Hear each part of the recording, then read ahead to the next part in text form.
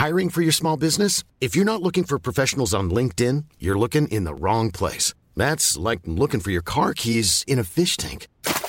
LinkedIn helps you hire professionals you can't find anywhere else, even those who aren't actively searching for a new job but might be open to the perfect role. In a given month, over 70% of LinkedIn users don't even visit other leading job sites. So start looking in the right place. With LinkedIn, you can hire professionals like a professional. Post your free job on linkedin.com/people today.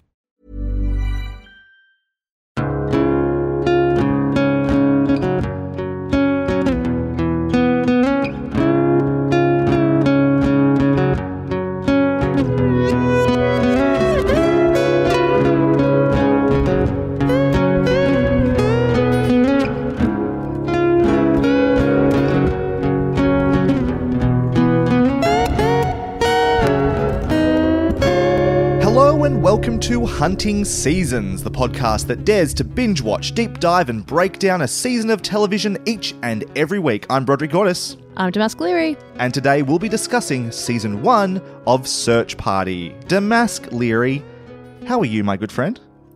I am good. I was very busy today, so I'm a little flustered, but other than that, I'm good. How are you? I'm okay. I have been finding a bit of a loogie. Just sort of getting through. I had a day off work today, which was nice. Such a gross word. Loogie, yeah, I know. It's a very Australian word, I think, as well. So if I do sound a little bit nasally, if I am a little bit flat today, I'm going to try and keep my energy levels up, but apologies in advance for that. But I am very excited for this week's episode. I think we have a lot to talk about, both including Search Party, which we'll review and go in deep with, and also for other topics. Speaking of, let's get into Off Topic, Hot Topic. Off Topic, Hot Topic. That's whatever you were talking about for you. Off Topic, Hot Topic is the part of the show where we just talk about things that aren't whatever we're reviewing this week. We like to start off Topic, Hot Topic, with some Bryan Fuller Watch, which we try to do every week. We actually forgot to do it last week. We did have something, so I'm going to bring it up this week instead. Last week, if you listened to the show, you might remember we talked about Roseanne being cancelled. Yeah. Well, not long after that, Bryan Fuller tweeted and sort of pitched a Pushing Daisies revival to replace Roseanne on ABC, which got some people let it go. very excited. His tweet reads, "Not to be opportunistic, but if you're itching to fill that Roseanne slot with another former ABC network show, ... and with it a picture of Pushing Daisies, like promotional shot, which got the internet talking a little bit, which I thought was pretty cute. So that's the latest in Bryan Fuller Watch. Doesn't have anything on his plate at the moment, as far as I can tell. He's left every other project, so why not just revive Pushing Daisies, I guess. I love that he's gotten to the point that he's so desperate that he's just kind of reaching out on Twitter to remake his old shows. That's great. Well, he might just be feeling out, just putting things out there, seeing what, people want. Maybe if he tries hard enough, people will want to do Dead Like Me again one day. Oh, fuck off. I'd be interested in a remake of Dead Like Me if they actually had an idea of where they were going and, maybe George was a good character. It's not a bad concept, that show. Why do you expect that in the reboot if it's not there in the original, if it's still being made by Bryan Fuller? Yeah, good point. But he got kicked off after 6 episodes, whatever it was. Yeah, well, those 6 weren't great either, were they? Okay, fair enough.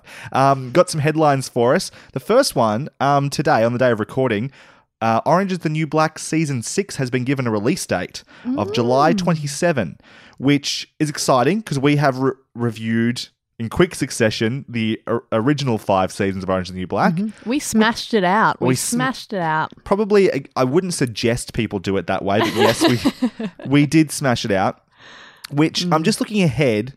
This makes for a very crowded next couple of months for us. I know. I'm stressing about it already, We've got Westworld to talk about, Glow Season 2, Handmaid's Tale Season 2, Orange is the New Black Season 6. There's a lot of good television coming up around other things. I'm excited, but also a little bit daunted by the whole thing. But yeah. I'm absolutely daunted by it. I keep thinking oh shit, I've got to catch up on some Westworld and some Handmaid's Tale so I don't have to binge them in 1 week. But also my week is already so full of watching the show that we're doing week to week that it's just I'm so overwhelmed. Well, I've sort of given us shows that are at least, this week, Search Party is only 10 episodes at 20 minutes each. I've given you some opportunity. We're doing Search Party again, Season 2 possibly coming up. Killing Eve is not that big. Yeah, we'll see about that, buddy. We'll see about that. Glow, theoretically, is not that big either. Yeah. But then, Handmaid's Tale, Orange is the New Black, pretty big shows. Just I'm so also you know.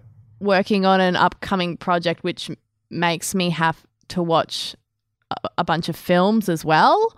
So that is taking up a lot of my free time. So while I appreciate you giving me a bit of leeway with these short series, it has not worked out well for me. Sure, you found other ways to fill that time. That's always the problem. I got to tell you, I just want to put this out there just because I'm feeling a bit good about this. I've been given God of War to play. It was a birthday gift from Kyron Morrison and Joel McDonald of the Dialogue Options podcast. I haven't even started it yet because I've got to be working on other stuff, right?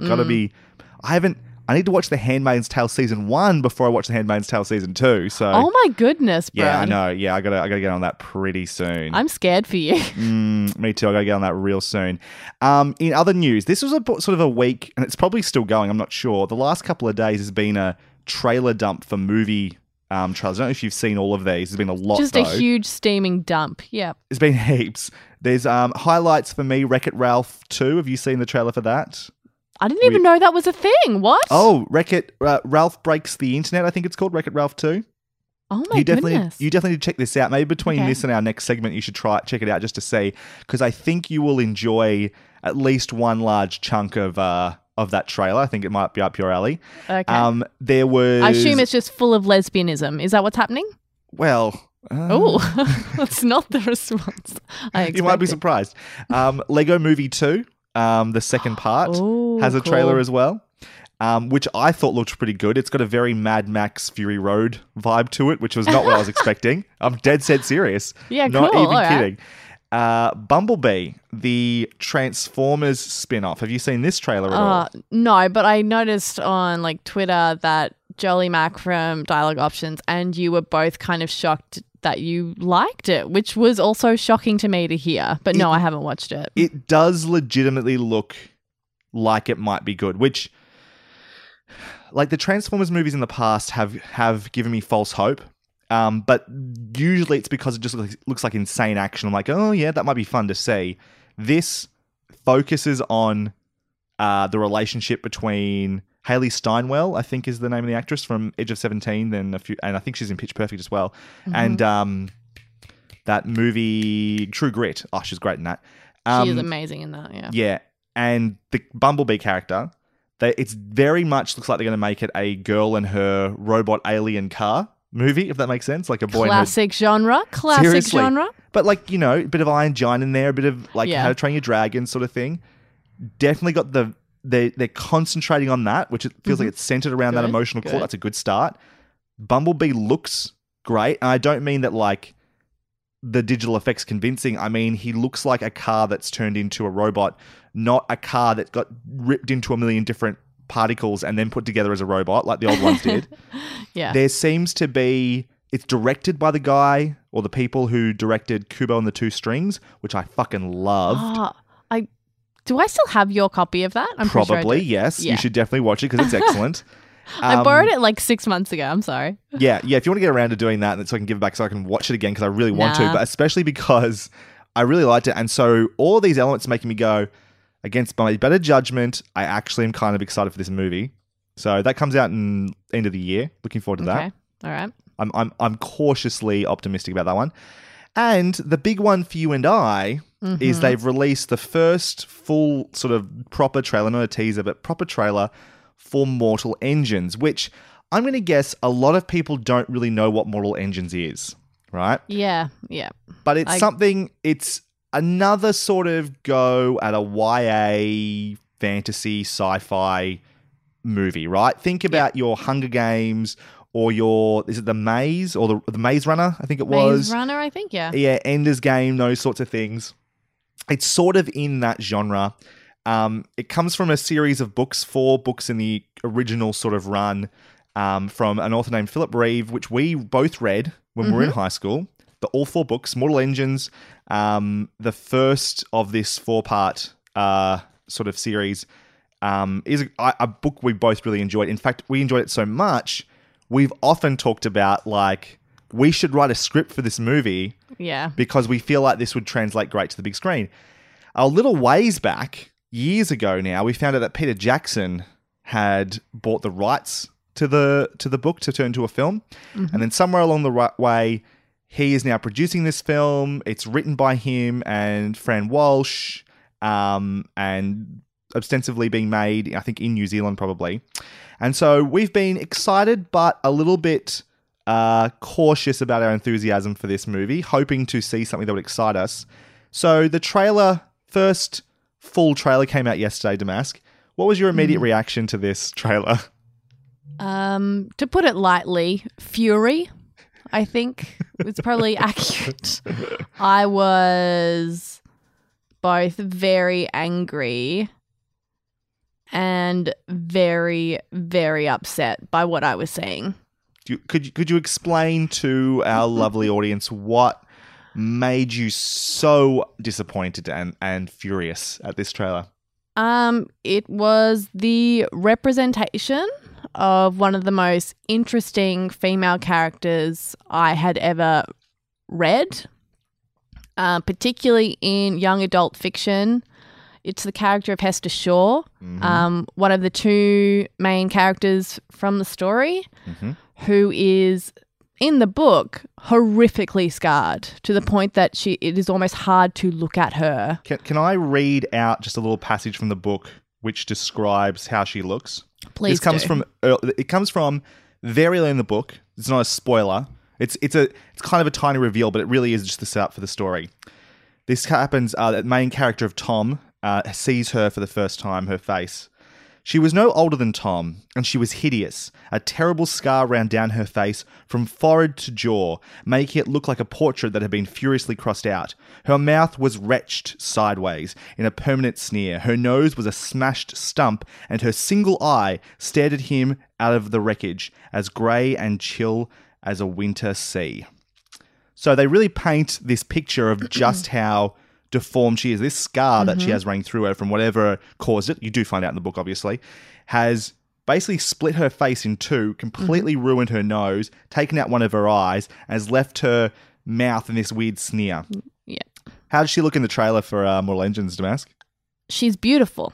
Yeah. She is. There's no other way to describe her. She is beautiful. She does have a scar that runs across her cheek and kind of down to her chin, but goes nowhere near her mouth, her nose, her eye, or does anything to disfigure her general look. No, I read on Twitter someone wrote with like a picture of the character in the film saying that it looks like she just has a piece of hair that's like caught across her face. Totally, that's what it looks like. Yeah.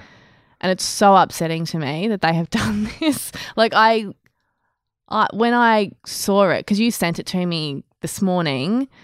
I watched it and immediately had to go, oh, Damask is going to fucking have a lot to say about this. So I woke up immediately, like, as you do, I checked my phone. I have a message from Brod. It's the Mortal Engines trailer. And I just wrote back, I'm scared to watch this. So I didn't watch it for I got up, had my coffee, had my breakfast, because I knew I was going to have a reaction to it, and I was worried. Was there any clues in the way I sent you anything? Like, was there? No, you just sent me the video. I didn't send this damn thing. Yeah, right. Yeah, no, it was just the video, and I was so worried because I was like, this story is really important to me, but I don't want to sound like I'm one of those people that feels like I have ownership of the story. I don't think that's how I feel at all. But it was really important for me and is really important for me.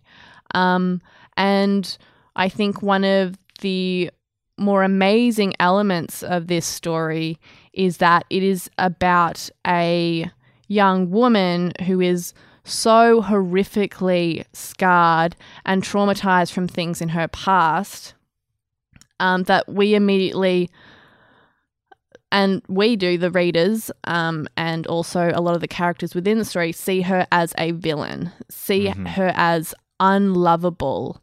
And through the story, we learn that the problem actually doesn't lie with her, it lies with us. It lies with what we value. And so to remove that element by making her beautiful, by making it seem as though her story is only worthy to tell if it is pleasurable to look at her, is really, really, really, really fucking disturbing to me. And today I was, I've been thinking about it all day because I really am quite upset about what they've done. Sorry, I'm actually quite upset about it. Yeah. I remember I was in high school and I had a friend who had she had a scar on her face, and it was nothing big or dramatic like the character of Hester Shaw's is, but she had a scar on her face.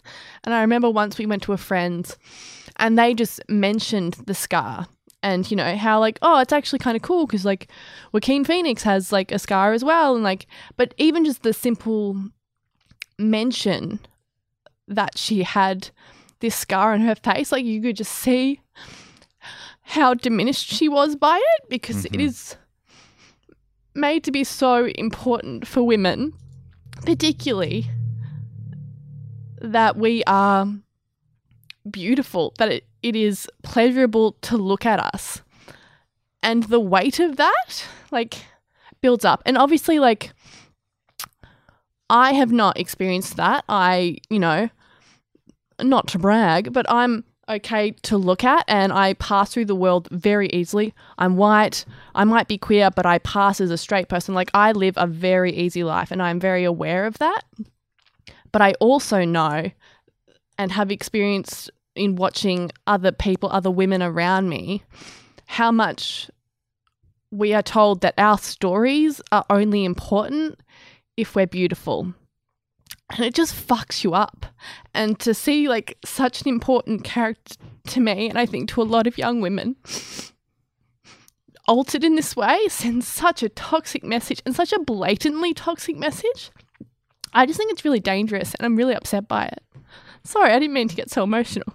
No, I think you're hitting on something really important there, though, which is that, like, I don't want to come in here and make this sound like that we're going, oh, this is not, like, I can remember when Harry Potter came out and going, oh, Harry's not how I thought he would look, or Ron's not lanky like he's meant to be in the books, or Hermione doesn't have buck teeth. And those things, can be important to different people on different levels, I think, and that's fair enough. But this isn't us going, this isn't how I imagine Hester to be. I could talk about how I think Hugo Weaving is probably a good fit for the role of Valentine, but I think Tom doesn't look like how I imagine Tom at all. But that doesn't bother me so much.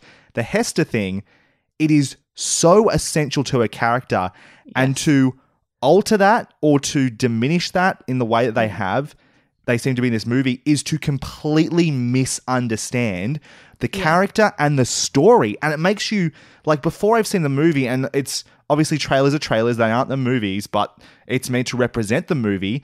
And I am, as someone who is a fan of this story, of these books, and a fan of that character, much like you are, this is a complete betrayal of what that character is meant to be about. And it's just completely missing the point. I kept sort of saying, this is like if you had Lord of the Rings, but the hobbits weren't short. Like, the point of the hobbits is they're meant to be little people who should not be able to do what they do. It is essential to Hester Shaw's character and to the themes of the book that she has been made to be hard to look at, and that people, the way that she has had to react to the world, because the way the world reacts to her has been altered because of this. And without that, I don't even know what the story is about anymore. Because sure, like, on another level, if you want to look at that trailer, they've definitely, the CGI for the moving cities and the whole idea of like municipal Darwinism, all the stuff that's in the books, they've got that great. London looks great. All that stuff's going to be fantastic. It's going to look really nice. They fucked up the absolute heart and core of this already, and I'm so disappointed because I want it to be great. I mean, I think it's also so upsetting to me because I love story. I love film and television, and I understand the importance of representation. I mean, stories are in our DNA. They're the things we tell ourselves privately just to make sense of the world. Like, it is an essential part of who we are, and it allows us to feel empathy and love for other people, and to take the story of a horrifically disfigured girl who has been thrown aside by the world because she is horrifically disfigured and there is no place for her to belong, to then also do that in the film, in the way that the film is made, is so horrible to me to do that to anyone who is living outside those strict structures that say this is what is an acceptable person. This is the kind of person that deserves our time, our empathy, our love. And if you don't fit in that, then we're not interested in hearing your story. Yeah. And for them to do that with this story is heartbreaking. It is 100% agree with you. It is a huge betrayal. And I'm fascinated to hear what the filmmakers have to say for themselves to explain this huge discrepancy, because I don't think there's anything they could say that could justify, because exactly what you're saying, the whole point of this character has been thrown out and is actually, it's such a betrayal. I'm it's down really for different interpretations of different things, artistic license. I'm totally down for it. But I find this damaging. That's my issue with it. It's not simply someone has a different idea of the character. I think the change is actually damaging to a lot of people and sends a really toxic message. 100% agree. I thought we could rant about this for a while. Do you want to move on? You okay to move on to something else? Or anything else I'm exhausted already. Let's move on. Cool. Speaking of representation, though, I suppose, I did want to talk about Queer Eye, the reboot. We've been able to get an early look at that, which has been really nice. So I've been watching the first few episodes of season 2. And did you watch much of season 1? You watched some of it or all of it? I can't remember. I watched some of it. I didn't watch all of it. Okay, cool. So the season 2 is coming back very soon, I think at the end of the month, to Netflix. And I'm happy to say, if you like season 1, there's a good chance you're going to like season 2. It is very much more of the same. Get your tissues out. You're going to cry pretty much in every episode for good reasons, happy tears. Yeah. It's a lot more of the same stuff. I've only watched 3 episodes of the 8 that are going to be available. But the first one has a really interesting one. They're actually doing a makeover with a Christian black woman in a town called Gay, actually, which is pretty interesting. I think they enjoyed that quite a bit, which definitely got the tears going. That was really nice. The second one is a normal sort of one of their straight white guy that they sort of do a lot of. But by the end of that one, my girlfriend who was watching it with me was a fucking mess. She was completely gone by that one. So if you enjoyed that sort of feel good, uplifting, bring your tissues because you're going to be have happy tears sort of thing from season 1, season 2 absolutely feels like it's going to be the same thing. It also occurred to me, this season 2 of Queer Eye, these 8 episodes come after the first 8, which released in February, which means it's been about 4 months since the first season came out, which means there's a good chance we're going to get another 4 episodes sort of by October-ish, sort of, before the end of the year.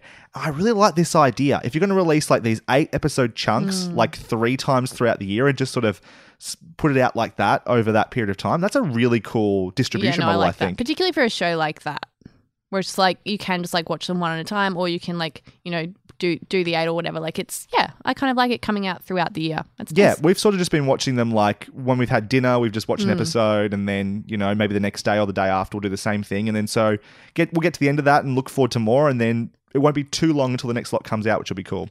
Yep. Damask, did you have anything you wanted to talk about today as well? So I watched some Kimmy Schmidt, the latest season. Well, it's half a season that they've released. Yep. Came out. I think it was 6 episodes, and I loved it. I mean, cool. I've always been a fan of Kimmy Schmidt. It's just like a fun little thing to watch. Like, it's so full of joy and hope. It's really a really cute, wonderful show. And this was kind of, I suppose, how you watch Queer Eye. I would, get home from work and, eating dinner. This is the show I would watch and have a giggle. I laughed out loud at least like 6, 7, 8 times an episode, and they're half-hour episodes. It's so funny to me, and it's so sweet, and I love it. It just has such a big heart, and I think this season, I loved the first season, but this first half of, I think it's the 4th season, is fantastic. Though if you're not a feminist, you'll fucking hate it. Because it definitely has a clear message this season. Right. But I'm down for it. And while some people might think it's heavy-handed, I don't think so. I think it perfectly fits within the show about a woman kind of discovering herself when she has been infantilized by a man who, held her captive for a long time. It's cool. Oh, very cool. So have you been a fan of the series the whole way through, really? Yes. I mean, I waned a little bit. I think in like season 2 and 3, like I watched them, but I wasn't like a huge fan. I just found them enjoyable, something I would watch whenever I had the time. But this season has really reinvigorated my love for it. Yeah, I've heard that sentiment from a few other people. Cam, who was on the show briefly, has really said that this season seems to be less about the story in some ways, more about just like the joke ratio per minute, and it's really high this season. He's found it really like just super letting high. The cast just do their thing and be hilarious, which is I think is enticing. I haven't gone back to after season 1. I enjoyed season 1, but heard some mixed things about season 2, and just in a, you know, when you're surrounded by so much stuff, it sometimes you just go, I'll get back to that later, and never do. I think you could at least watch, I think, season 3 and 4, because there's some things that happen at the end of season 4 that you probably need to be aware of. Right. Yeah, but particularly with the character of Lillian. But otherwise, I think you'd probably catch on pretty quickly. I don't think it would be a bad thing. Again, like you said, how you've been watching it, to go back and watch season 2, 3 that way as well. Yeah. So did you say, that 6 episodes, that's the first half of this season's been released? Yes, that's right. Do we know when the second half's going to be released? Oh, my friend told me the other day it's a long way away. Okay. And I think something insane like January or something ridiculous, or maybe like October, but it's going to be a long time, yeah. Right. And then we know this to be the end of the series, except for maybe a movie I think they've suggested as well.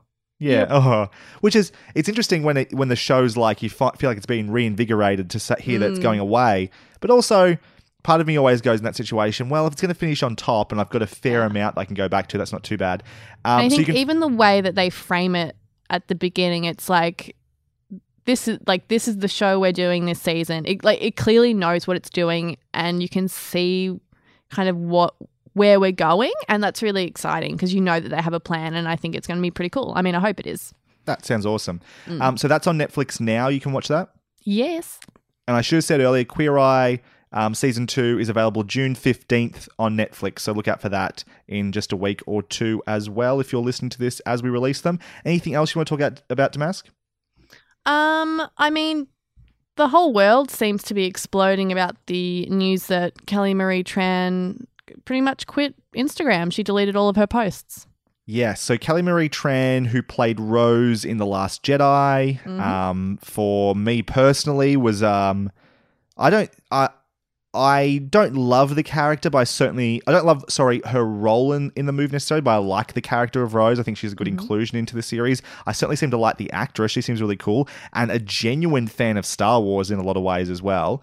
Has basically been bullied on Instagram to the point of having to delete her presence on social media. This is pretty fucking gross. That is insane to me. Absolutely insane. Why people feel the need to attack someone personally about a creative enterprise is just bizarre. I mean, we just had a very passionate discussion about representation in Hester Shaw and Mortal Engines. At no point did either of us go like, fuck that actress, let's go bully her online. Because that is the last thing it is the actress's fault. Yeah. No, it's an insane response to blame that person. Yeah. It's bizarre. And like, you know, I've spoken about the character on the podcast before, in which she doesn't really work for me, particularly her storyline doesn't work for me within the film. And I'm not a huge fan of the film itself. But I'm pretty sure even as we were talking about that a few episodes ago on the podcast. I should let you know, Damas, that didn't end up making the podcast because it was going to be over 3 hours long. So that discussion got deleted from the episode. Censorship. I feel like Roseanne Barr right now. Jeez. All right. Well, we spoke about The Last Jedi, and I had rewatched it, and on the rewatch, because I had been confused about how I really felt about it, I rewatched it. I was like, actually not for me. But I was also depending on how long this episode goes for. Sorry. How long this episode goes for, I may add that discussion to the end of this episode so people get an idea. Because I've kept it because it was a good discussion. Okay. So if this is not going over long, I'll add it to the end of this episode. Sorry, go on. What you were saying? But I as much as it didn't really get me the way it reached a lot of people, I am open to those opinions. I don't feel the need to shit on people who do really like it, and I certainly don't feel the need to shit on an actress who is just, you know, using her craft and creativity to be a part of something bigger. Like, it's fucked up. Like, it makes no sense to me, the need to do that. It's been really interesting to watch this happen on Twitter, as you said, because it's sort of like we've hit a breaking point, because there's been, since The Last Jedi came out, there's been this huge reaction from the people specifically who didn't like it, but then there's the people who didn't like it, like yourself, sort of, right? And then there's the people who seem to think it's like somehow ruined Star Wars for them. A lot of them are just being racist or sexist fuckheads. Like, that's a big part of it, and a big part of the abuse that she's getting. But also, people seem to have taken this on as some sort of fucking war they need to do. They need to be fighting against this as though there's a battle going on for the soul of Star Wars. I also don't understand the concept of somehow retroactively ruining something. The thing you love still exists. What are you complaining about? Well, this was the big point that I came to, and there was something I had a discussion sort of back and forth with Lindsay Romain today, who's a writer for Slash Film and a few other things, about this. She was really a really good, I thought, sort of source of perspective on this, about how if you don't like something, if you don't like an entry into a series, you have the power to ignore it. You have the power to choose what matters to you and what doesn't. And if you feel like The Last Jedi ruined Luke Skywalker for you, or you feel like Rose, I don't even understand how, or the actress somehow ruined Star Wars for you, which is fucking insane, don't go and start harassing people about this. Don't go out of your way to bully and troll and humiliate and all these sorts of things, be racist, sexist fuckheads at the creatives involved, especially the actors who it's got nothing to do with them. They just did their fucking job. But if you don't like it, just pretend it didn't happen. This is what I did with the prequels for years. It's what I did with Indiana Jones and the Kingdom of the Crystal Skull. I just choose to not worry about it. It's what I did even with Dexter. I enjoyed Dexter up to the end of season 4. After that, for me, I quit somewhere along I think when Colin Hanks was on it, there's a season there I was like, this show has gone off the rails for me. So you know what I did? I just quit. I let it go. I just went, this is not going to be able to satisfy me anymore. I choose to enjoy up to season 4. And you know what? I don't have to fucking worry about it anymore. Yeah. It's so easy to do. And the fact that people somehow feel like that because something is canon, that they need to adhere to that, like it's some sort of religious text or it's some, message from God that they have to fight it. I don't know what it is crazy pants. And people need to learn that you can actually just enjoy the bits you enjoy and ignore the other stuff. Yeah. I mean, maybe insanity. It's people, and this is certainly not an excuse, but maybe it's people who have no other source of self-identifier or self-esteem other than I am a fan of this thing. This is who I am, which is so unhealthy. Like, if you are that inspired by something that it has taken over your whole life, maybe make your own thing. Use that energy to make your own thing. Write fucking fan fiction. I don't know. Like, put it into something productive. Why do you have to destroy other people's fun? Anyway. No, you're right. And when I've gotten into these arguments, because I often do get sucked into these things because I'm an idiot like that. I enjoy the fight sometimes, but okay, sometimes all the time. You always enjoy the fight. I'm getting better, actually. There's been a few times recently where I've written something and not sent it and deleted it instead and just gone, it's not worth my time. I'm just going to block you instead. But the problem is exactly what you said. They, for some reason, their whole identity they've decided is around this thing. And I think the biggest problem has been the bigger a fandom gets, the more dickheads just end up in it. Not necessarily by ratio, but by number. The quantity of dickheads, because there's more people in it, gets higher, and those other dickheads find each other, and they get louder because of it. And I'm a big believer that... No, maybe this is actually... I'm not a big believer, but there's this idea that the nerds won, right? That... now that we've got Star Wars is huge, and Marvel is huge, and DC is huge, and video games are huge, and nerds rule the world, that for a while it was like the meek inheriting the earth. This is going to be good. No. All that we did was gave anonymity and a microphone to these fans on the internet. Things that were once probably just a couple of friends who are both enthusiastic about something in a comic book store or a basement somewhere, having a discussion about who would win out of Han Solo and Boba Fett has since become a movement to them. It's so important to them, and they've got this platform to express that and to not to justify, but sort of give like Star Wars being big as it is has given them and their entitlement justification for it, I guess, has emboldened them, and now they've got this weird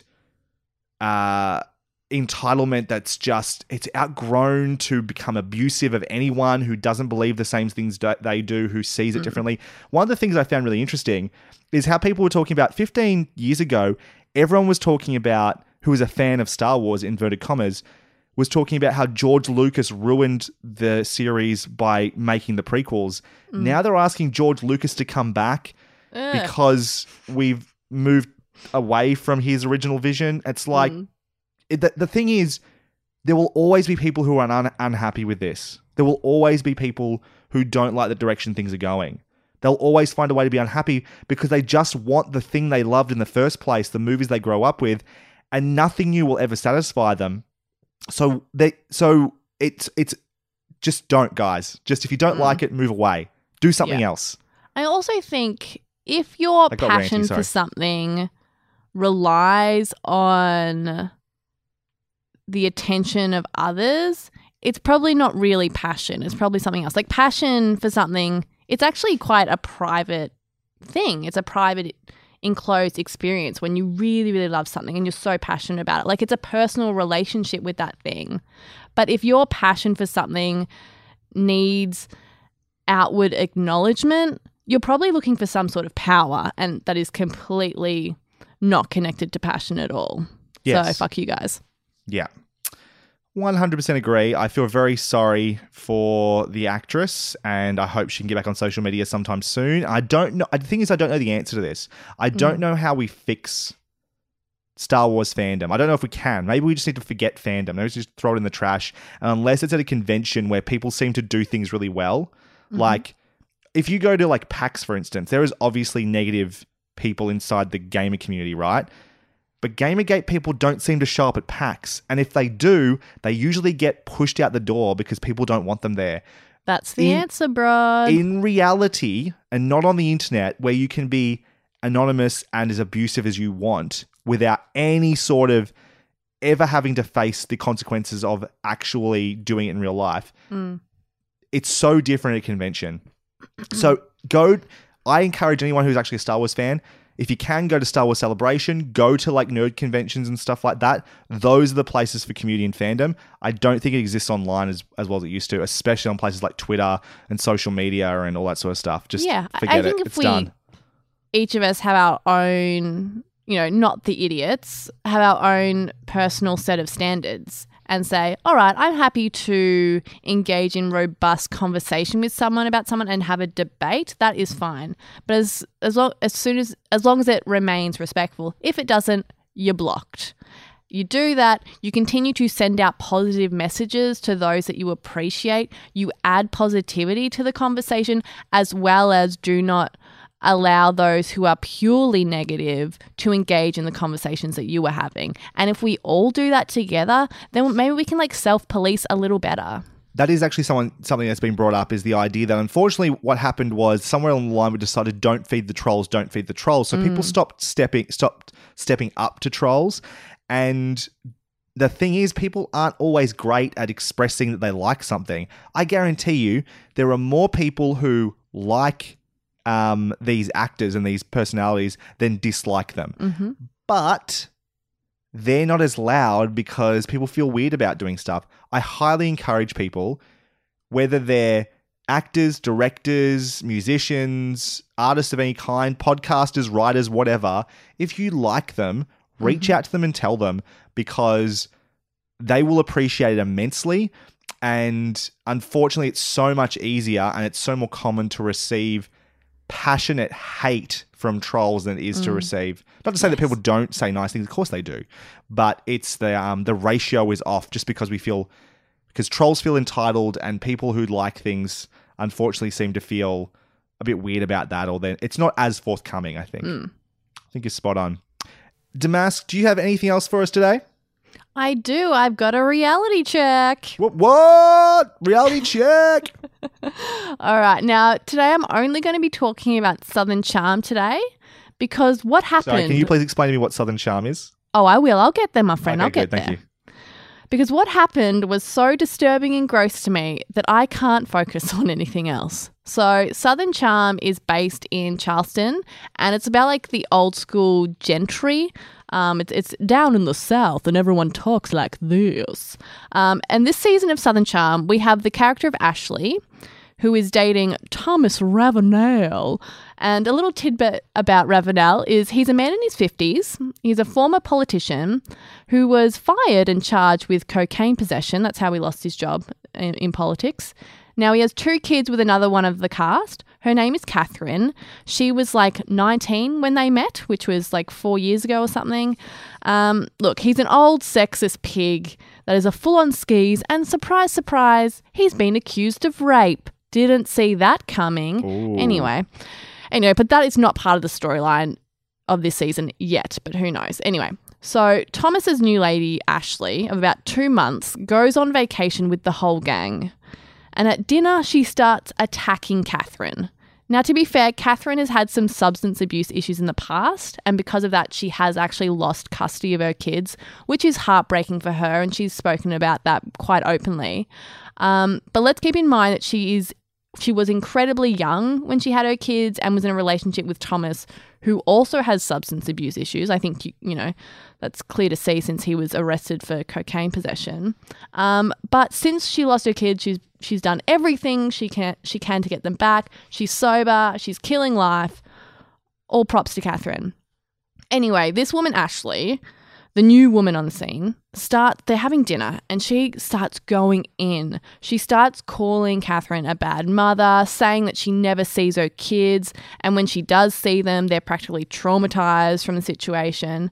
She has full-on crazy eyes. It goes on and on. She is relentless. It's actually really hard to watch, and normally at that point when someone is going in on Catherine, she would decimate them, like because she can and she has in the past. She is fully capable of defending herself. Her words, I think, could be described as weapons of mass destruction, but she doesn't. She sits there clearly upset, but more stoic than anything, as this crazy woman accuses her of terrible things. Catherine is a goddamn saint in that scene, and everyone notices this. All the other women at the table, many of whom years previously hated Catherine, like she was kind of a villain for a little bit there, but they all take up her defense. It is beautiful. I loved it. It's quite rare on reality TV when you see women really stand together and stand up for some kind of fucked up gender role bullshit stuff or misogyny. It's very rare when that happens, but it was really lovely to see them all come together. But I just want to say fuck Ashley. Like, I hate her. She's an awful person. She's the type of person that says the most vitriolic and evil things while professing to be a good Christian woman, which grosses me out. Her and Thomas are drunken messes throughout the entire episode. Thomas then begins yelling at another female cast member because she has the audacity to stand up for his children's mother. I'm not a psychologist, but this man is, I think, to me, clearly a narcissist with anger issues. He's gross. His new girlfriend is gross. And I hope Catherine gets custody of her kids soon because those poor little sausages deserve better. It was awful to watch, but also awesome because, yeah, like I said, I mean, just explain reality television. Yeah, it's like highly dramatic, but I don't know, it was kind of nice to see all these women kind of band together and be like, actually, no, we're all aware we're on a reality TV show, but you can't say things like that. Like, you can't talk about someone's children and call them a bad mother, someone who has done a lot of work to get sober and correct their life. It was just fucked up, and it was nice to see the ladies take the high ground. Yeah, it was a good episode, let me tell you that. Cool. I'm gonna latch myself onto Reality Check just for a second. I don't watch a lot of reality television at all, but my housemates do, which means I'm often in the room when it's on. It's not your sort of reality television, if that makes sense. I don't think. Okay. It's we watch. There's a lot of House Rules that's on. which is easy to just jump in and judge everyone's like makeovers or renovations and stuff like that and walk out. Yeah, not really for you. The other one is that's been on a lot has been Love Island. Are you aware of Love Island? Oh, I just don't think I can get down with that much heteronormativity. That's 100% true. It's extremely hetero. They're all just white. That can be fun though. Maybe I'll check it out. Who knows? It's basically the way to describe it is just it's Big Brother, but with like all extremely attractive people. Like they're all sort of 20 to 25 fucking swimsuit models. Is everybody in that show is basically, which means that mostly they're all boring people. But I've got to admit, there is a one couple, and I don't even know their name. I want to say it's like Eden or something. That doesn't sound right. Anyway, that paired up really early that are totally into each other. And what's good about them is because they don't have any bullshit between them for the most part. She can be a little bit like overly like protective in terms of like if he's talking to somebody too much, she can get a little bit, but he actually handles it really well. Like there's quite a healthy sort of thing going on here. Interesting. Which means that they just get to sort of be the audience surrogate and comment on everyone else's bullshit. So it's like I enjoy her in particular because she's surprisingly funny. Otherwise, it's a terrible show. It's hosted by Sophie Monk. It's so weird. Well, that's not weird because she was on The Bachelorette. No, but it's weird because she's not a host. She's so ridiculously bogan and like it's just... That's why she's the people's bogan. You know what I mean? Sure. Like everyone loves Sophie. I love her. I think she's great. Okay. This is the Australian version of Love Island, which I believe starts in the UK, and now our listeners don't give a damn. Let's start talking about, or get to our review of Search Party Season 1. Let me clue you in. Season in Review. Search Party is a TBS dark comedy series about four self-absorbed 20-somethings who become entangled in an ominous mystery when a former college acquaintance suddenly disappears. The show was created by Sarah Violet Bliss, Charles Rogers, and Michael Showalter, who is particularly notable as the writer and co-producer of Wet Hot American Summer and its TV continuations, and for his numerous directing gigs on TV and film, including 2016's The Big Sick. The show stars Alia Shawkat, John Reynolds, John Early, Meredith Hagner, and Ron Livingston as Keith, the private investigator.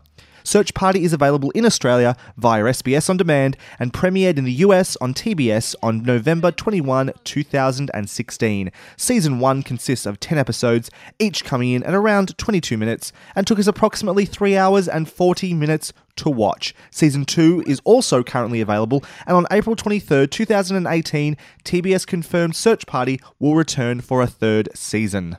So Damask, why did we choose to review Search Party?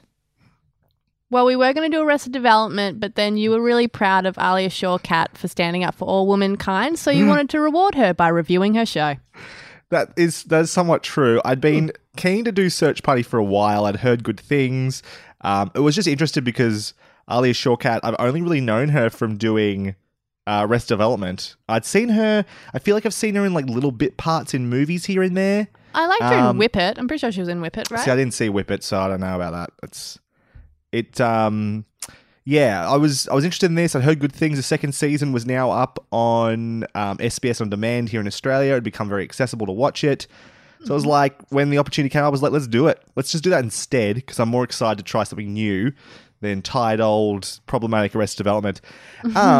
So I'm going to give my thoughts first, I think, on this one. Usually I throw it to you. I'm going to save you up for next. Okay, good. So my general thoughts, my spoiler-free review on Season 1 of Search Party. I think it is an odd mix of extremely watchable yet hard to watch at times. It's got this weird dynamic where it's very easy and yet I kind of am cringing and looking away a lot. I sort of compare it, it's almost like Girls, as in the Lena Dunham series, meets Nancy Drew in some ways. It fits the sort of genre of shows about unlikable people like Girls, Arrested Development, Always Sunny, Community, etc., etc. It's very fun, often cringy, sometimes exciting, and a portrait of millennials that I haven't seen a lot of. I mean, they're out there. Girls is a good example of that.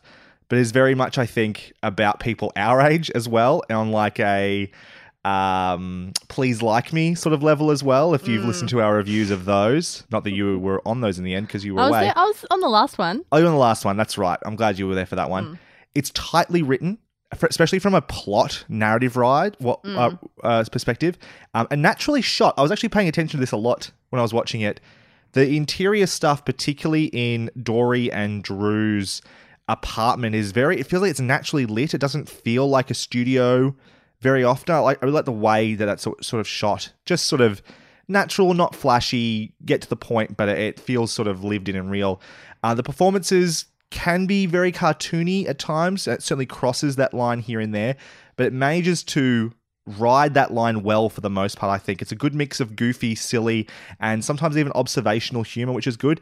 It's got an excellent ending. I love where this arcs to by the end of the season. It's a really good story of its own and could be a fantastic sort of prologue opening chapter to a much bigger story, which I love, and I can't wait for season 2. And I really, really want to emphasize something that I love about this show. It's 10 episodes at around 20 minutes each, which is amazing and is a breeze to watch. And there is no reason you shouldn't go and search it out right now, because it's like, I've been forced to watch so many long-winded television shows where the runtimes are blown out and bloated beyond belief, and this is just nice and crisp and easy. It's great. Damask, what's your spoiler-free review of season 1 of Search Party? Oh, wow. So, I'm kind of scared to give this review. Mostly because of the chats we've just had and the fact that I've already had one breakdown this episode. People are going to be like, oh, I think she's in like a really tough spot. That's not the case. I swear I'm fine. I don't think I'm having a mental breakdown. Oh, that's good. But my review is quite different. So this show was a roller coaster for me. Mm-hmm. I smashed through the first 4 episodes, enjoying myself. I felt like I was on an upward swing. I was ready for it. But then I got to 5, 6, and 7, and I grew increasingly frustrated. But not only frustrated, I became upset. This show was giving me serious anxiety, and I realised that is a very millennial thing to say, and probably something that Elliot would say while fanning himself. I am self-aware enough of that. Look, I hate Dory. I think she is so awful. I feel terrible for Drew. Portia is sweet, but not enough to calm the uneasiness I felt. Elliot is a straight-up monster. And even though I could understand why the things he was saying would normally be funny to me, his existence just completely stressed me out.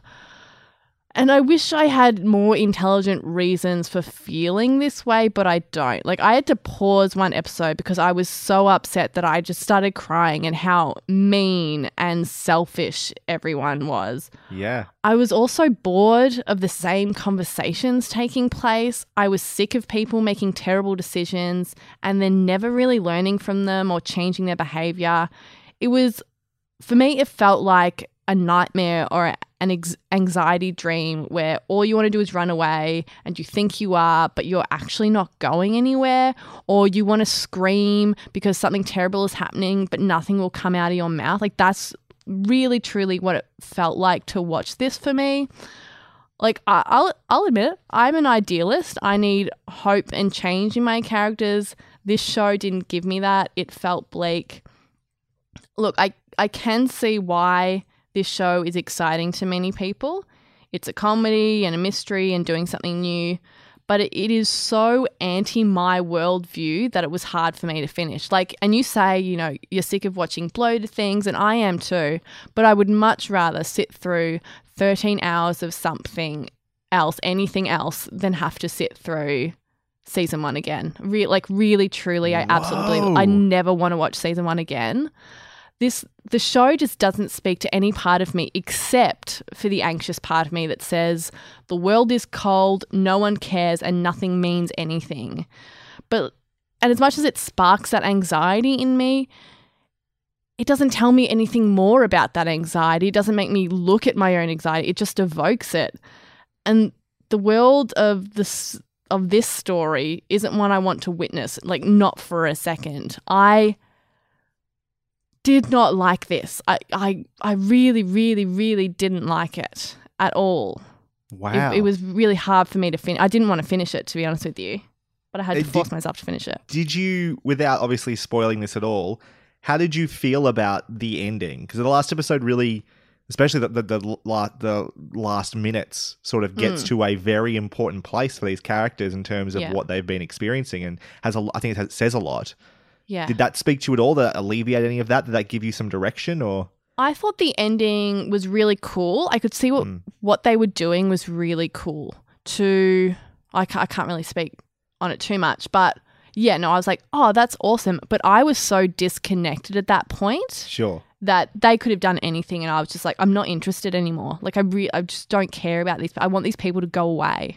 I do not like them. I do not like this universe at all. So that was my feelings on it. That's amazing. That's amazing. No, I think that's like, certainly I can understand where the anxiety comes from. I can totally understand your reaction to that, because they are awful people. They're not people you do want to spend any time with. But the thing is, I can watch a show like Arrested Development or, yes, a show like that or Always Sunny. I mean, I love Always Sunny. I think it's one of the funniest shows that it has ever existed. I think it's incredible. But I don't watch that and think I am seeing any kind of truth, because everything is so heightened that it's okay. I disconnect from it in a healthy way, in a way that it's just like, oh, this is just for fun, because real world people aren't in here at all. This is not a world that I recognize.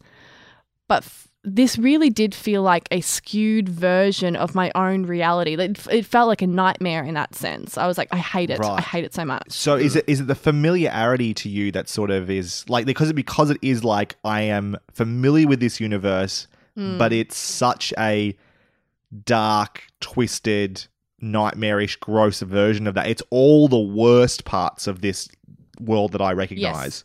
Yes, exactly. That totally put you off. Yep. What you're saying reminds me a bit of how I feel about Girls, the television show, and one of the reasons I've struggled to really watch that to any real capacity. I think I've seen through to the end of season 2 and maybe parts of season 3, and not to the same level. It didn't make me feel anxiety or anything like that, but I disliked the people in that show so much that I had nothing to connect to make me want to go back in. I just couldn't like them. And the show, unfortunately, the thing that I didn't like about that show as well is that because I didn't like them, I didn't want to be around them, and the show was doing nothing to really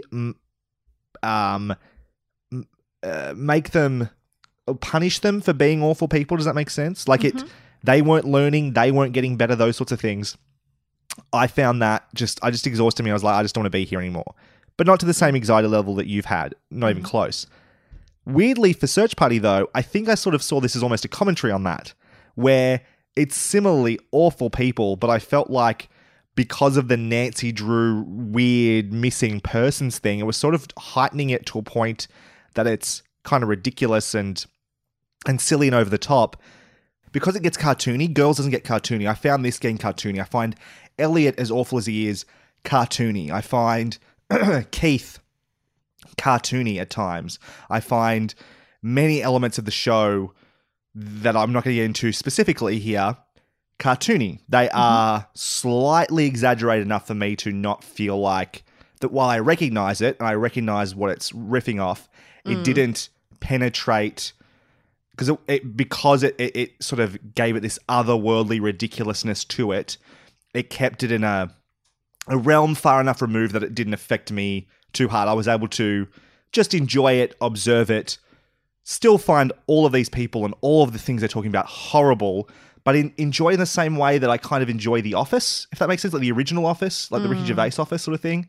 That cringeworthy, just like, oh, these people are awful, but it's funny enough that I could keep up with it. Yeah, I mean, when we're talking about The Office, we have, obviously, the character that Ricky Gervais plays is awful, and there are other awful people within the world, but there are other people that are not awful, that are good-hearted, and there is a warmth in there that I can hold on to. Yeah. So I can handle a story about unlikable people. That is, I really can. but I need to know what we're doing here. And I think because I was so anxious watching it, there probably was a deeper message that I wasn't able to hold on to because I was so disturbed by the behavior. And like I said, the characters within the story were not heightened enough for me. I'm talking like the main group there, the core group, weren't heightened enough for me to be able to see them as being cartoonish. Sure.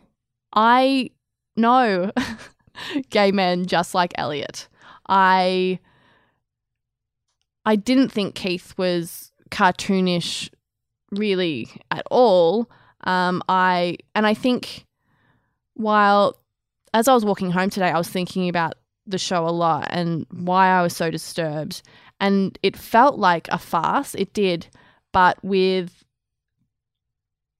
not enough jokes. There weren't enough jokes for me to be like, I'm laughing at this show. There's a bit of relief. I wasn't getting relief from it. I wasn't laughing because I was so disturbed. Yeah. Interesting. Yeah, no, I think, funny enough what you're saying, whether there's a deeper meaning or not, the thing is I don't think it reveals itself for a long time. For a long time, it's not necessarily about anything. It's not until probably the third last episode you start to see it come into view. Certain characters interact in certain ways a bit more, particularly that ending. And I think it gets to a thesis point, which is why I really look forward to season 2, because I 100% the thing, the way it ends is like, okay, that was your prologue. That was your setup. Gets many of our characters to a place they need to be for the next step of that journey. So yeah, I don't really know. I think the only thing we can do now is really go into spoilers so we can discuss this more in depth and stop beating around the bush, because I think there's a lot of things, specific things to talk about here. I personally give this season a 4 out of 5. I want to express that I gave Barry a 4 out of 5 last episode as well. I think Barry is a better show. It's a high 4 out of 5. It's probably edging on a 4.5 the more I think about it. I've thought about it a lot this week as well.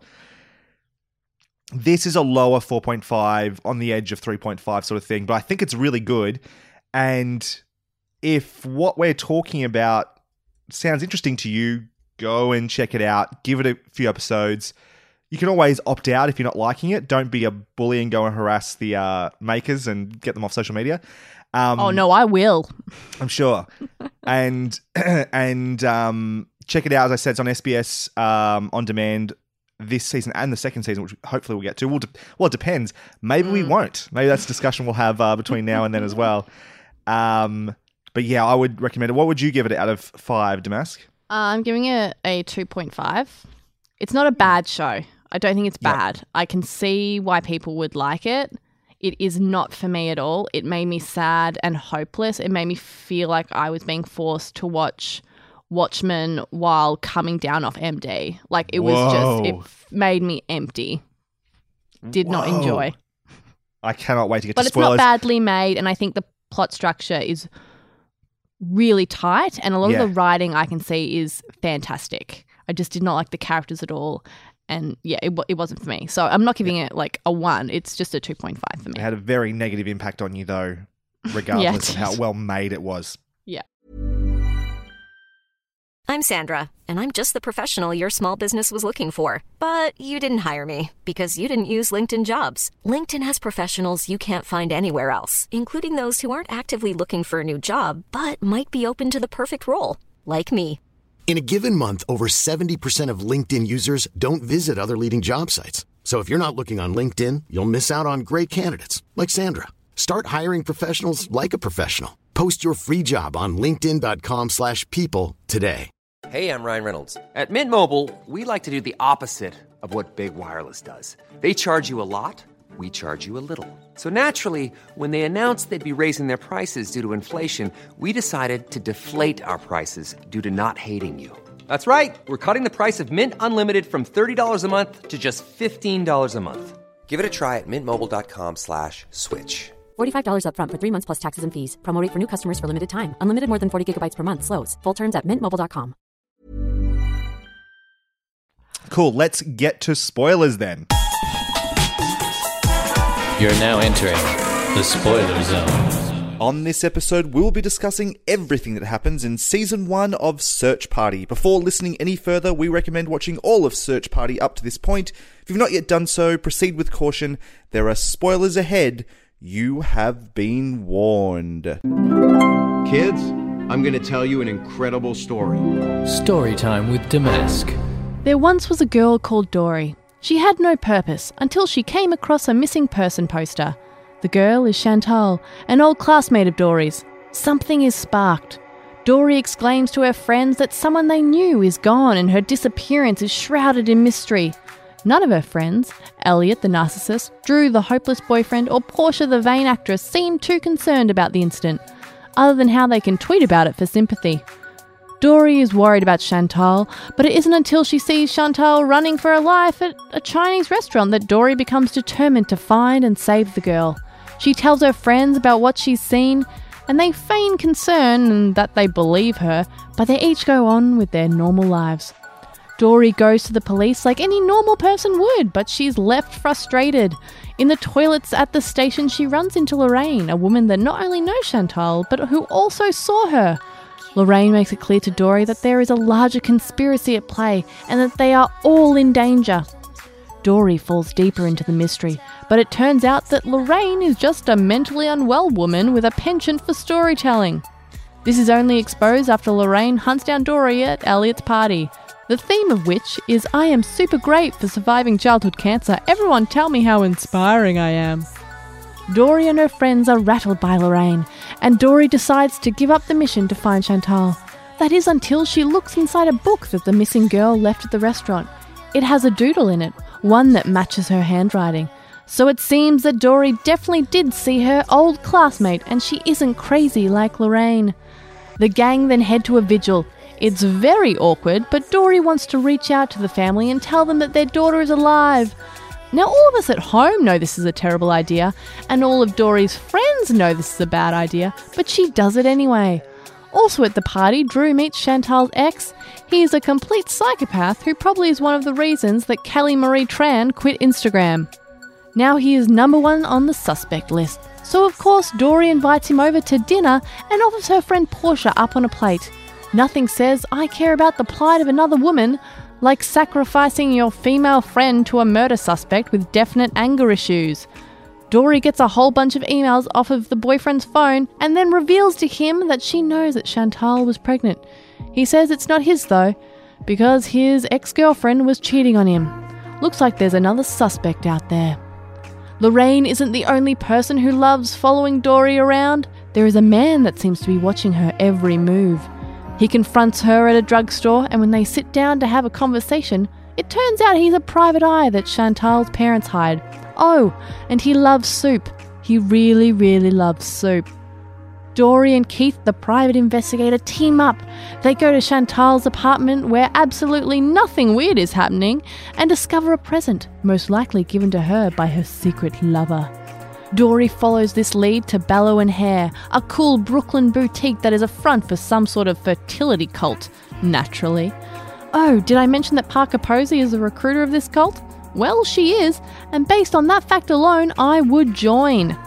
Elliot, Portia and Dory are invited to a dinner at the cult. It is very weird and awkward, and seemingly shame-based, that is if you're a woman. Eventually the gang are kicked out before some sort of sacred ceremony, which is actually just a woman giving birth on a dirty cement floor. Dory tells Keith about everything she saw, and they go back the next day to steal some of their trash. You never know what juicy clues you might find. When they have their treasure, Keith and Dory discover a check from the same real estate firm that Lorraine claimed to be employed by. A clue! This is so exciting, apparently, that it makes Dory cheat on her boyfriend, who at the same time in their apartment is declining the advances of a woman who is straight out of one of those Nightmare Neighbour episodes on A Current Affair. Dory feels bad after what she's done, which, good, she should, but not enough to be honest with her boyfriend. Instead, she elicits Elliot to help cover her tracks, and they concoct a lie about spending the night at the museum with Ben Stiller. Dory decides to give up the investigation again out of guilt. But after she hits the slightest snag in her life, she decides to get back to her completely selfish pursuit. She goes to see Keith, who has footage of the restaurant. Dory falls asleep because she's an idiot. And once again, Drew is left wondering where his girlfriend is. He won't admit it quite yet, but he knows what's happening. Dory did see something important on the security tapes though. She recognises another classmate who was a Jane Goodall impersonator. The gang go and visit her, but she won't give up Chantal's whereabouts until she has $5,000 to pay for her monkey's Viagra or something. The gang then blackmail a skeezy adulterer. No, not Dory. It's a different one. He hands over $5,000 and they get the information. Turns out she's in Canada. That's not the only information that's brought forth that day. While Elliot and Dory were trying to get the $5,000 from Chantal's parents just in case the bribery attempt didn't work, they discover that Keith was never hired by the parents. So who is he? The gang figure he is probably someone hired by the cult to keep an eye on them and find Chantal. Dory gives Keith a false lead to Miami so that her and her friends have enough time to save Chantal before he catches on. They find out where she's been hiding, but on the road trip, Drew figures out that Dory cheated, and he ponders something out loud. He says, I don't know, honestly, if you're just now becoming a terrible person, or you've always been terrible and I couldn't see it. But whether she was always terrible or just terrible now, there is no denying that she is terrible.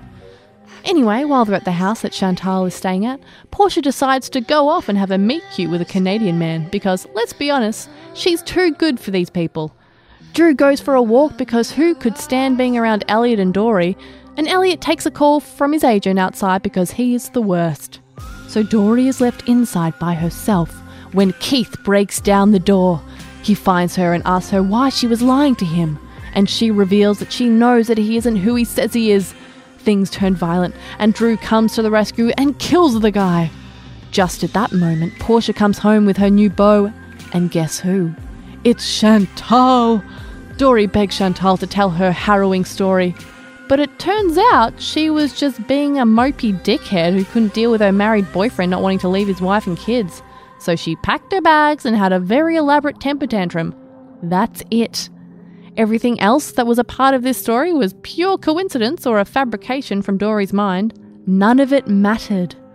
But what does matter is that Keith is dead, and Drew, Elliot and Dory have blood on their hands. The end. Deep dive. It's cool to know other people think about this stuff too. I'm just going to preface this segment by saying this might be a little bit quicker than normal. We like to luxuriate with our deep dives, but I'm kind of half dying. I might cough up a lung if we keep going for too long. So if this is a slightly truncated deep dive discussion, I apologize for that in advance. The way I wanted to start this little discussion was just by saying everything is awful. And that's sort of the tone of this entire show. Is there specific things, Damask? Obviously, you struggle with this a lot more than I did. Yeah.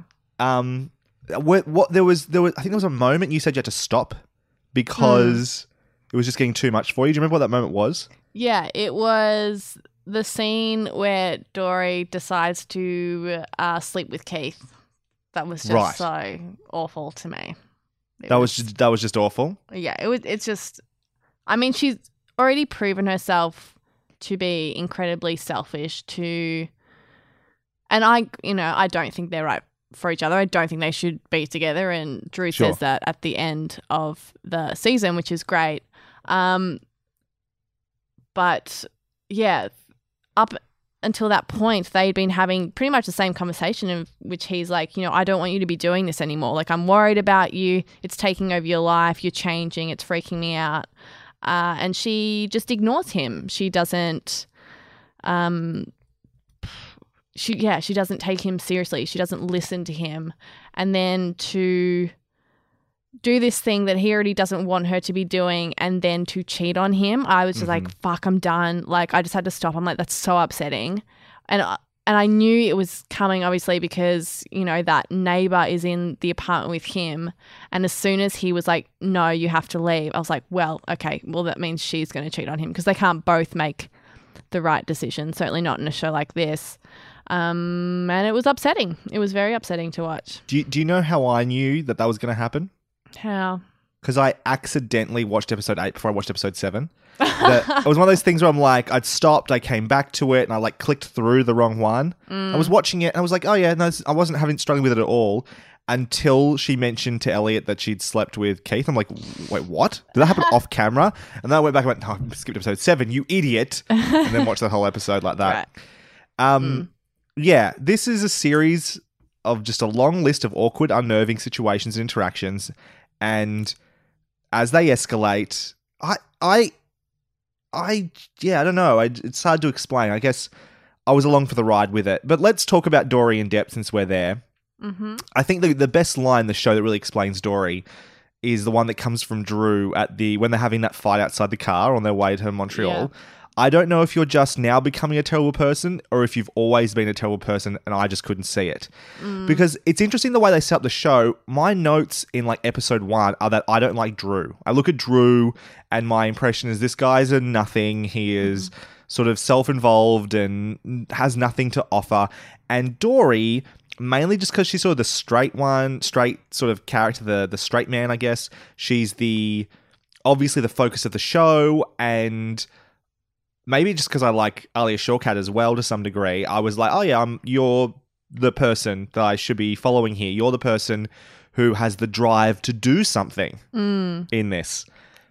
But, of course, as the show goes on, we learn that she is awful and is doing awful, awful, awful things. And yeah, I think it was in episode 3 when they go to the vigil. Yes. And all of her friends are like, you do not speak to the mother. Please don't do that. It's such a bad idea. And it shows just how little sense she has. That made me go, oh, yeah, no, I think you're just a bad, selfish person.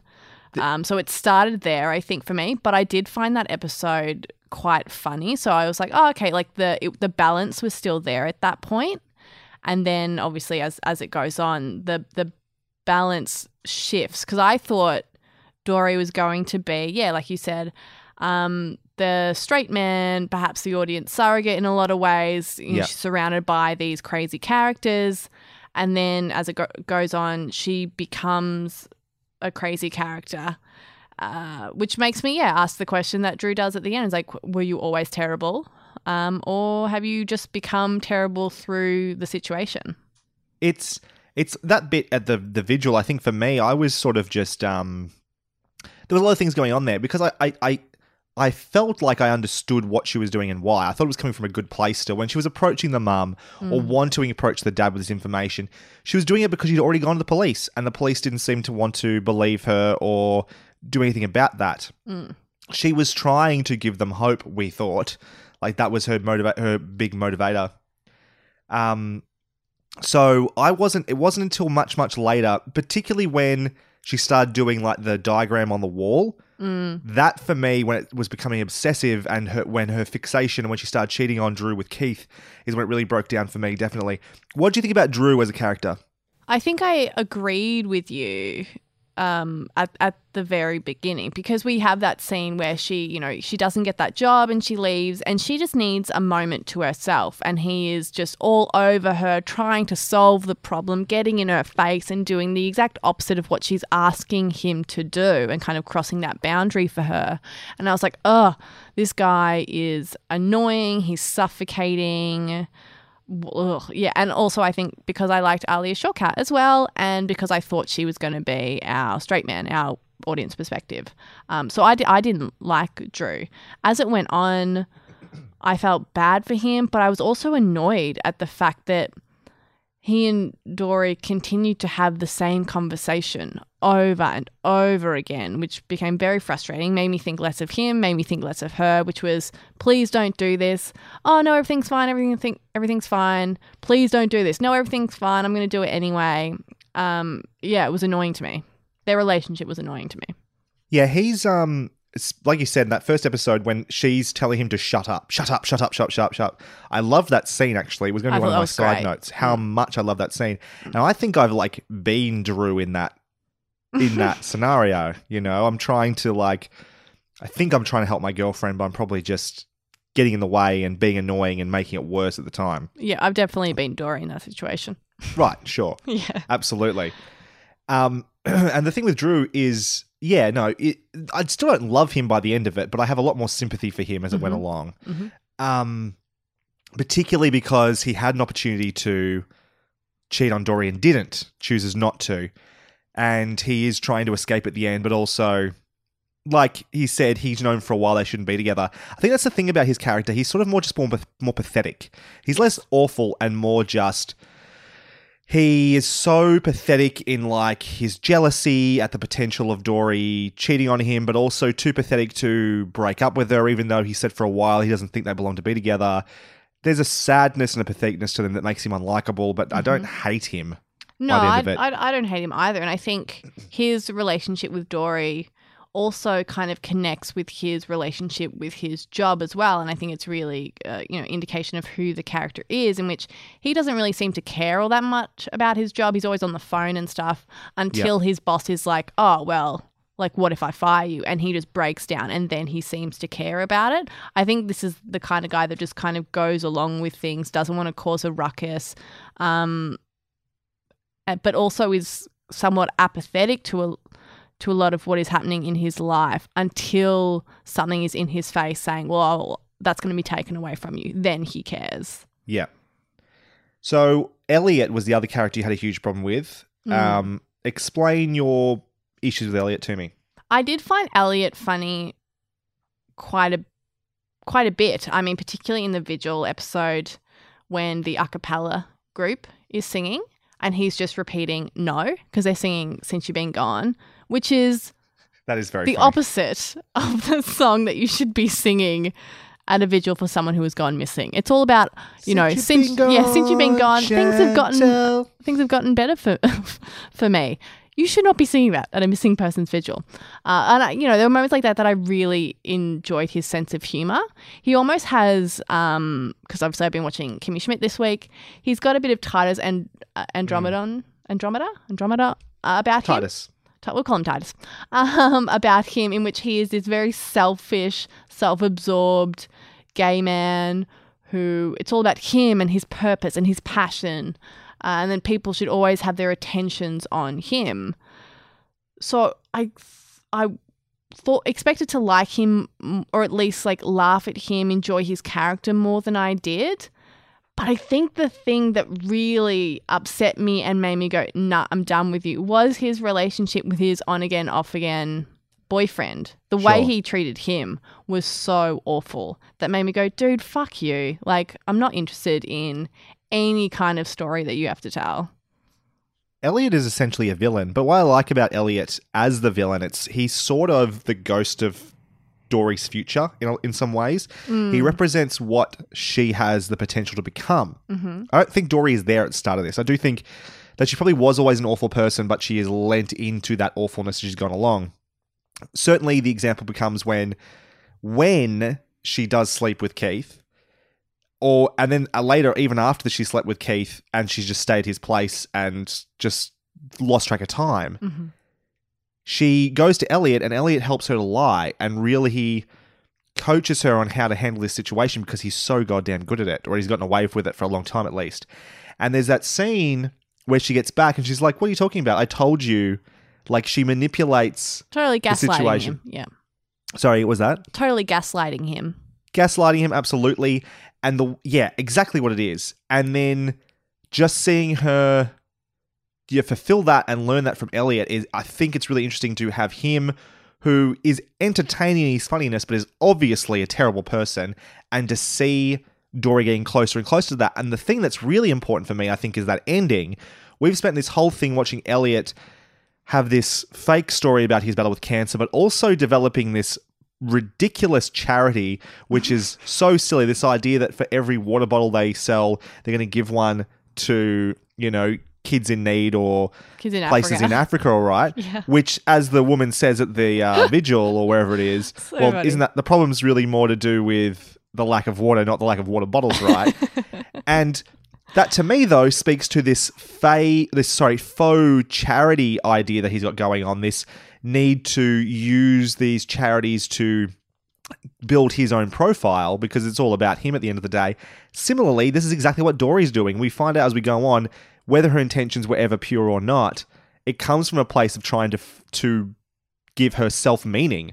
The reason she's looking for Chantel has nothing to do with Chantel at all. It's about trying to get out of this nothing relationship she has with Drew, this nothing job she has with her boss, and nothing's working for her, so she's trying to find a new path. I was thinking about this show about being, obviously about millennials searching for passion and purpose. And obviously Dory is clearly without purpose or passion, whether it's in her work or her relationship, just as you said. Elliot, who is incredibly vacuous, and he's after the aesthetics of passion without the substance. He wants purpose for praise. So it's not really any purpose at all. Well put, I like that. Yeah, and we have Drew, as I said earlier, who has this career he doesn't seem to care about, and he's always on his phone, so he's not very passionate about that. Same with his relationship. We see that in the sex scene in the first episode where he's just like jacking off and then comes inside her. Like, there's no passion there. I was wondering, were they trying to get pregnant? Like, I was just like, what is this whole scenario? It was very odd. Thing is this. I think the only character that I kind of like is Portia.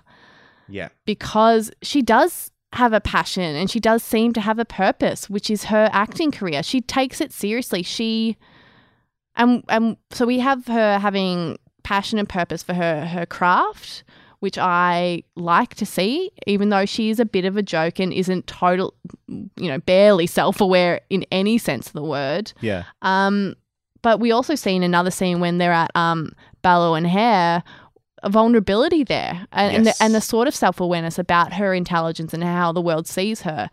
I just wanted more moments like that from the other characters as well. I think they're not there on purpose. I agree.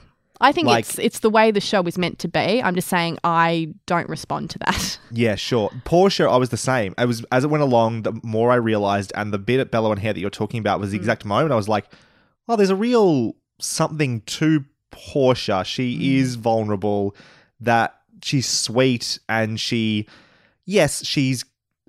obviously a little bit ignorant and sort of like there are vain in some ways as well, but she's definitely kind of the heart of the show at the end of the day. She's the only one who's, I don't know, has a sweetness or a vulnerability to her that's... And like you said, the stuff with her and her profession is really interesting. She's obviously, like, it comes from a weird angle sometimes, but she obviously does care about her job. She's very passionate about her job. She wants to be good at her job. She, more than anything, just apparently wants her mum to be proud of her, which is really interesting as well. She wants to be seen, which is the same kind of thing that Elliot has, but he has gone the complete other side of it. Whereas he's not really willing to do. He's not risking anything of himself. Whereas Portia desperately wants to be seen as well, but she is risking a lot of herself. Clearly, a lot of her self-worth is in what she's doing, is in whether or not her mum is going to validate what she's doing. Well, isn't that a really interesting dichotomy, though, when you look at their professions, right? He is working theoretically in, like, charity. She is working in Hollywood or in acting and television. Hers should be the vain one. His should be the better cause, and yet they're both on the opposite end, they're different the wrong people on the wrong side of this. That puts them in really interesting places, because it's so easy early on to see Elliot and Portia together. They live together, they interact a lot together, and go, oh, these two are awful people.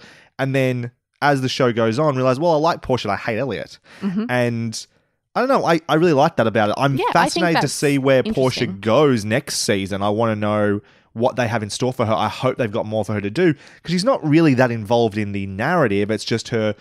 This is why I really feel like this season is just the setup in a lot of ways. It gets us to a point where we're going to see things really, really shift. Can I just say, I love the scene when Elliot has been found out and he goes to Portia and she has that beautiful moment where she's talking about her dad scene? And she is so upset. And then she's like, oh, well, what if that was all a lie? And he's like, well, is it? And she's like, you'll never know. Like, oh no, she's like, is it? Back at him. And it's like, that scene was fucking great. Yeah, that is a fantastic scene, right? And so if you had more of that, if you had more of someone calling out their shit and them not getting away with their shit as much, because the other thing that's hard about Elliot, and it makes him a great villain, is he continues to succeed. The idea that he's got a fucking book deal now because of his horrible lie about having cancer is infuriating. But But I don't know. I guess this is where we had a different experience because I can understand why that's infuriating and turns you off and makes you go, this is a fucking nightmare. For me, I was like, this is the show's thesis, right? I meant to hate this guy. I meant to be infuriated by him. And I was, for whatever reason, okay with going along for the ride with that. Yeah. It's interesting to say the comment that you made about them succeeding. And yeah, I think you're right. I think that is a huge part of the frustration for me because, as we mentioned earlier, shows like Arrested Development or Always Sunny, they are awful people, but they fail because of their awfulness. Pardon? Yeah, they get their comeuppance. Absolutely. Yeah. And I think it was really frustrating for me to watch this show because it goes against my sense of right and wrong. It goes against my ideals at the very core of me, and it was incredibly frustrating. Yeah. No, I totally understand your frustration. I don't think it's misplaced at all. It probably just speaks to you being too nice, too good a person, too much the optimist, too caring to let that go. Maybe I've let Leslie Knope be absorbed into my soul a little too much for me to enjoy this show. Maybe. It's funny, there was, when we were talking earlier about like toxic fandoms, people were asking like what fandoms are left that aren't toxic? And actually Arrested Development, Parks and Rec came up. I'm like, maybe, because, you know, Leslie Knope is at the center of that. It's hard to ignore that. Yeah, you look at the values of the show. That's like, and it's so there for you to see, and it's teaching you things about the value of goodness, the value of optimism. If you ask me, though, Star Wars is about intrinsically good versus evil, like diversity versus fascism, and somehow people have ignored that. Unfortunately, because there's so much in Star Wars in the sense of like you've got lightsabers and you've got spaceships and all this stuff that people can kind of attach themselves to, that like, oh, that's the cool element, that sometimes the ideals within that are instilled in the piece can be lost or forgotten or not even acknowledged really. Or analysed by the viewer. They can just be lost in like ignored. The wonder of the story. Whereas in Parks and Rec, we're in, you know, a government office with a group of people. Totally. It'd be like somebody coming away from Parks and Rec and thinking that Jean-Ralphio was the hero of that story somehow. Exactly, yeah. We talked a little bit about the whole millennial angle they've got going on here. This is very much a show about 20 to 25 something, sort of our age group, which there's this idea of millennials being like the avocado on toast, you know, somehow for some reason lazy and like living off their parents and not having any ambition and stuff like this. Does this speak to you in any way as a examination of that idea, as a portrait of that, or as a breakdown of that idea? Is there anything there? Because for me, I feel like it's more of a setting. I don't think it's necessarily saying anything specifically about millennials, but maybe just using the tropes almost of like what a millennial is to tell a different story. Yeah, I think I expected it to say something about it because I think Elliot is the most extreme version of what a lot of people see as a millennial. As that caricature of absolutely. That, yeah. So I think I expected them to say something about it. They didn't, which is fine. They absolutely don't have to. But no, I agree with you. I don't think they were saying anything. Yeah, I was a bit disappointed with that too. But again, I think this is going to be my pitch to you to do season 2, because I understand if you don't want to do season 2. My pitch is, I think the story is only just beginning. I think that if they are going to say anything, it comes later. This was the end of Act 1, right? Where it ends with the death of Keith is where the real shit starts. Because the Chantel stuff is done, right? This isn't Pretty Little Lies where the mystery of A goes on forever. Chantal, by the way. I fucking hate that name. Chantal, sorry. Chantal. This isn't something like that which is going to be dragged on forever, right? That was just to get us to this point. To have Drew and Dory be at this play out in their relationship, to have this happen with Keith, and to see what happens next. I think I'm excited by that. But anyway, you said you like the writing? Yeah, I thought it was really sharp. I thought a lot of the dialogue was incredibly sharp, quick-witted. I would prefer it to be funnier to kind of counteract the horror show that I'm having to watch. Sure. But yeah, and I think the plot of it is really cool.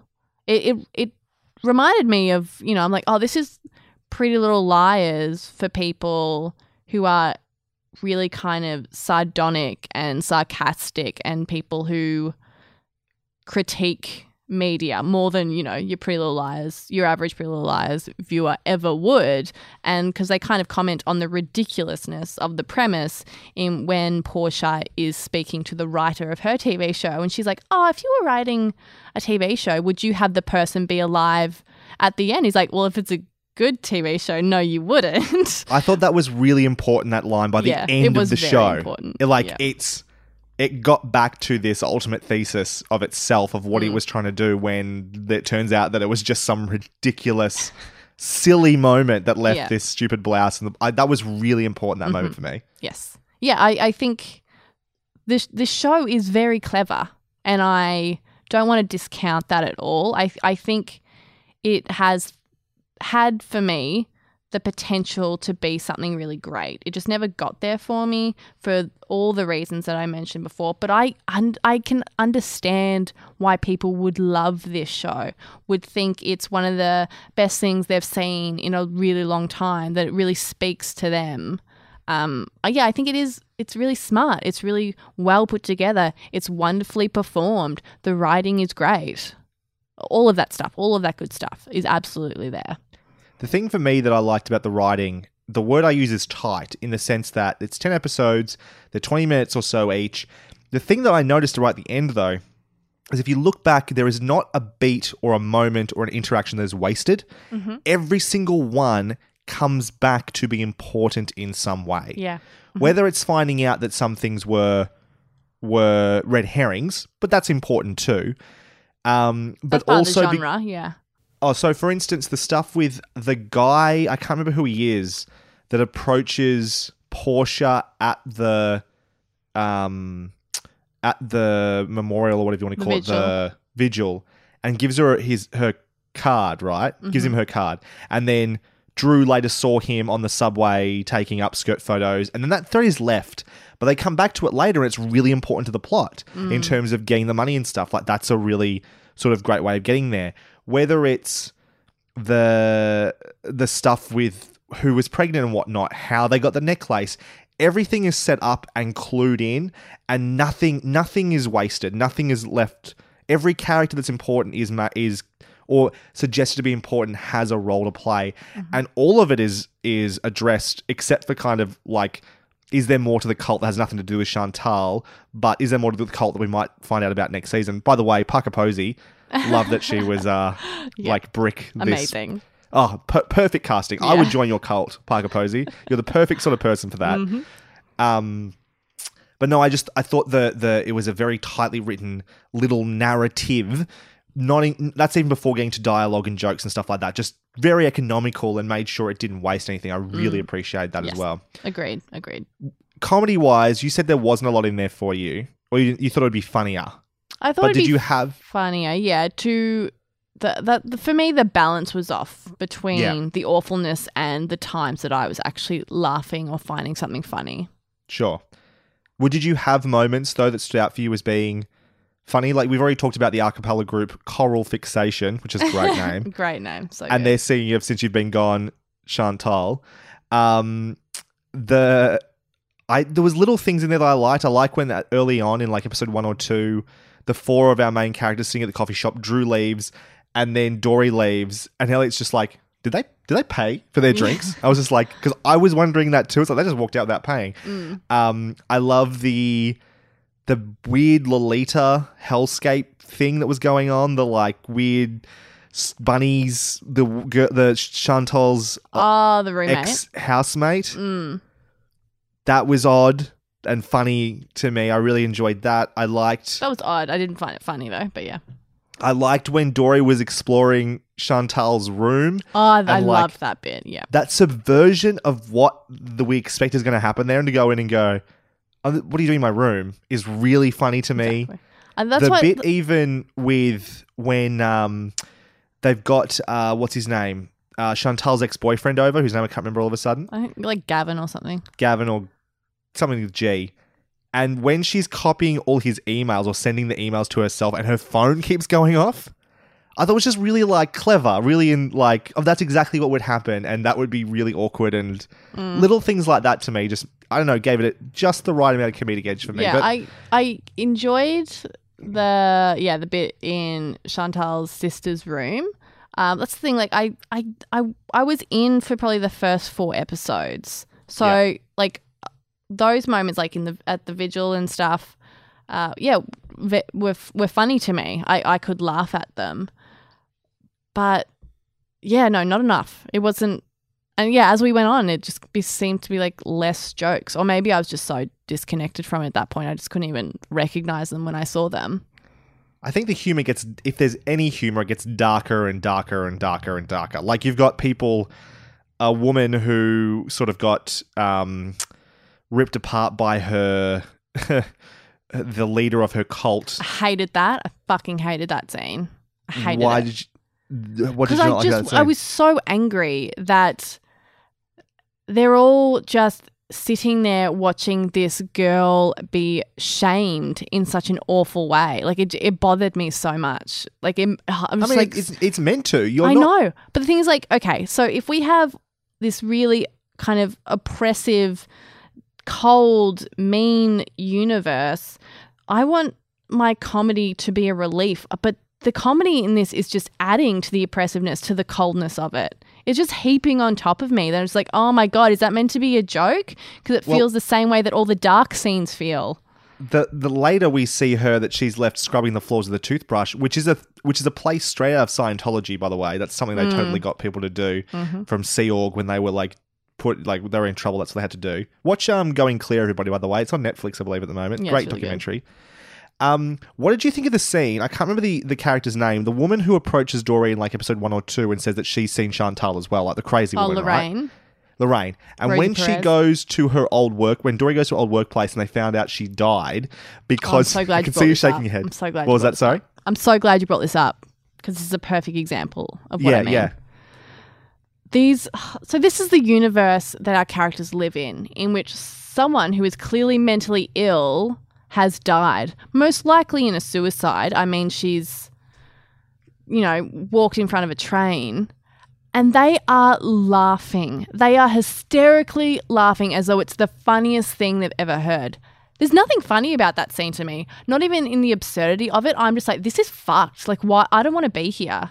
I don't want to be around. Like, and everyone in this universe is like that. No one gives a fucking shit except for Portia. Like, it's awful. I hate it. I hate it so much. Can you tell? No, you're right to hate it. It's just, it has to come down to taste, because I also hated those women, but was like, I know people who would be like this. And they... What? Who are you hanging out with, Brod? There would totally be women men as well. There would be people in the world who, when someone has been alienated from their life, that like they have othered her so much, right? These are awful people. I'm not saying they're good people. Yeah, no, I know. There are awful people who would absolutely have that reaction. Who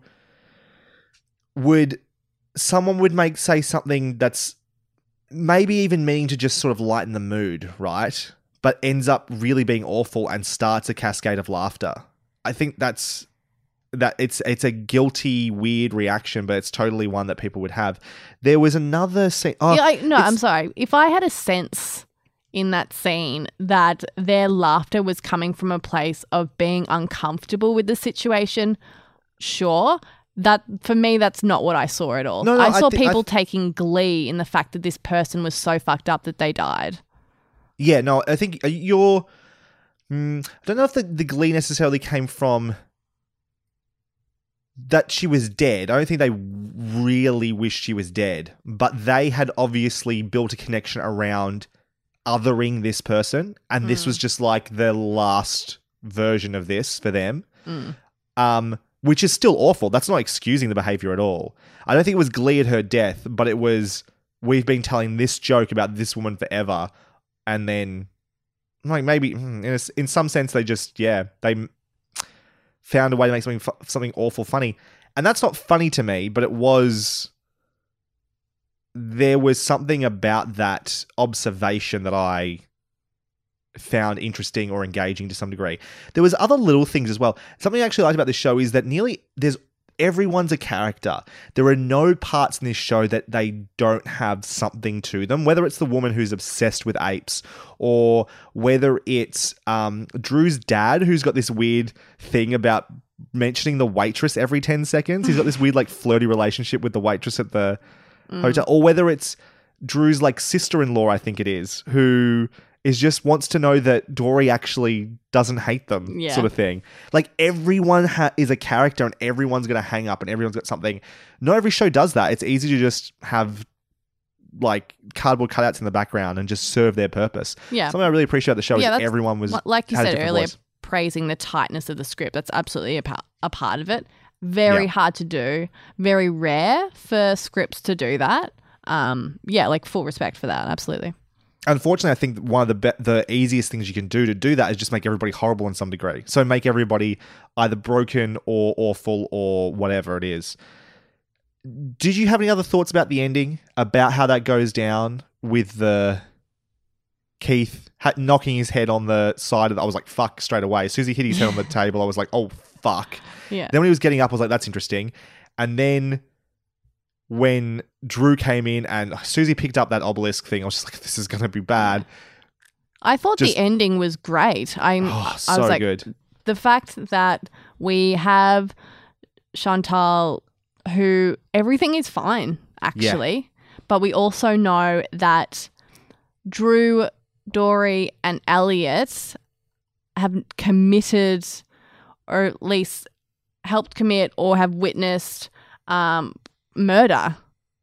Things have gotten real. So we juxtapose the relief, the anticlimax of knowing that, nothing really happened with Chantal, with the, things are actually real now. And there is no ifs or buts or mystery around the real drama now. It's an actual thing. I think that is a really cool thing to do. Do I wish that I cared at that point? Absolutely. But I think it's a fucking cool ending. I think it's fantastic. With that, let's end our deep dive and get into final thoughts. Any last words? Final thoughts. That's why you always leave a note. Do you have any side notes at all, Damask? No, I've mentioned them all. I've got a couple. The detective from the show that Portia is in, is it Fig? Is that her name from Orange is the New Black? Mm-hmm. With an English accent. Well, I love that she has an English accent when she's not in the show. That her in real life in the show, she's English. Because isn't that how all of those shows, procedural like cop drama shows, are either English or Australian actors who have come over to play these American characters? It's always the case. That's very true. Well, I was just trying to figure out the title of the show. It's like Escaping or Surviving Essex or something. Yeah, so something like that. Is her character meant to be? No, anyway. Anyway, I love the video of Chantal that's found on Facebook as her doing the ice bucket challenge. Yeah. That made me laugh a lot. Just thought that was... Because that would be true. That would be something that you could have access to that would be public on her Facebook page. Yeah. Absolutely. I like that as well. And the guy, do you remember the guy in the bit around the table at the cult, right? The scene you hated because that woman was being shamed. There was the guy who was expressing, like, the one that was sitting next to Portia, who was talking about how he's got these violent thoughts about beating women and stuff like that. And then it turns into because they won't sleep with him. I was like, oh my God.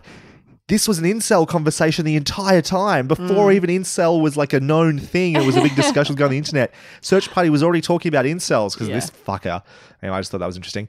Do you have a favourite and least favourite episode, or least favourite episode first, Damask? All of the whole them? show. No, I'm joking. It would be episode 8, The Return of the Forgotten Phantom.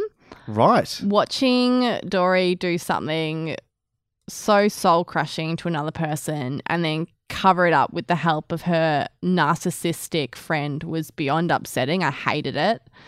I had to pause it and take a moment. I didn't want to finish it. And then watching Elliot get back together with his ex, which was also something that really disturbed me, and I hated that relationship. And he was getting back together with him to somehow absolve himself of the terrible things he'd done. Like, I was disgusted at that point. And I get why it's not a bad episode. It's just my least favorite. Totally. My least favorite episode was also episode 8, The Return of the Forgotten Phantom. Not for the same reasons at all, though. No, Actually, the things you mentioned are sort of the things that were the most interesting to me about it. For me, and this is because I didn't find there were any particularly bad episodes at all, but I thought that this is where the story or the narrative thrust stopped a little bit for good reason. It took a breath to do these bits with Drew and Dory and with Elliot and so forth, and sort of just go back to a character place before they springboarded into the finale of the last 2 episodes.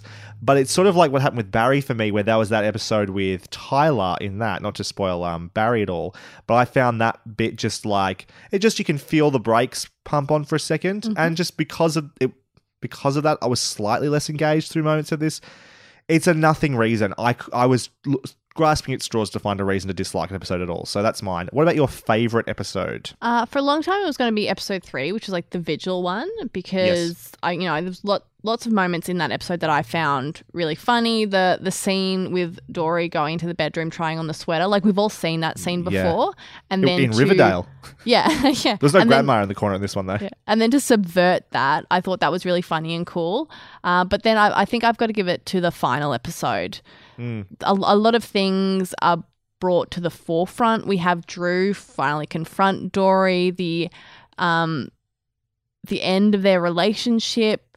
I love Portia, that she's just kind of like, I'm going to go out on a date. And I thought her scenes were really cute. I loved her meeting, was his name? It wasn't Michael, it was...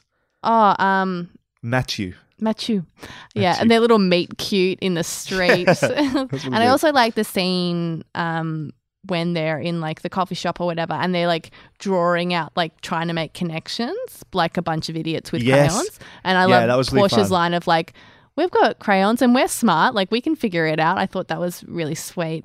And also I think the ending is really fantastic. I think it's such a strong way to finish season 1. So yeah, it'd be the final episode. The bit I like about that as well, when she sees like the matchsticks from the bar. Yeah, when she's on the phone.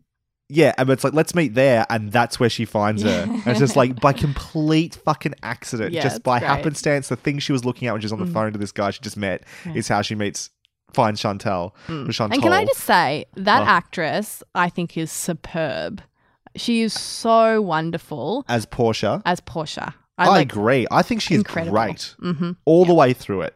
100% agree. I could very easily give it to episode 10 as well. I'm going to give it to episode 6, though, The Secret of the Sinister Ceremony.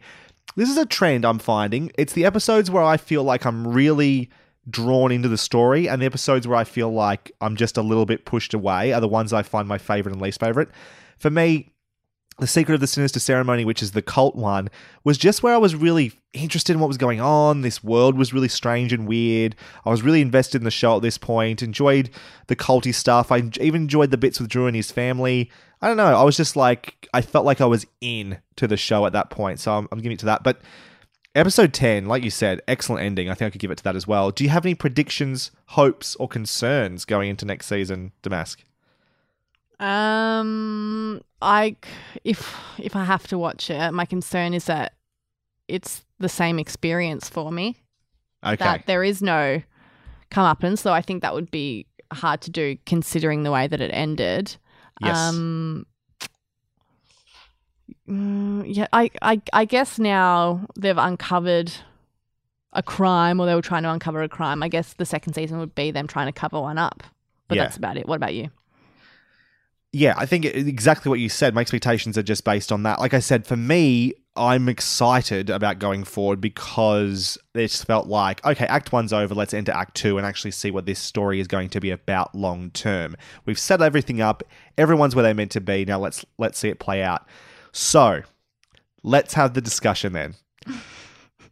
Now, you could very easily say, let's not do season 2, and I would 100% be fine with that, especially because we're not doing Riverdale season 2, because I don't feel like there's a whole lot that I feel like can be gained from that, and even you think that's not necessarily going to be great for me, necessarily.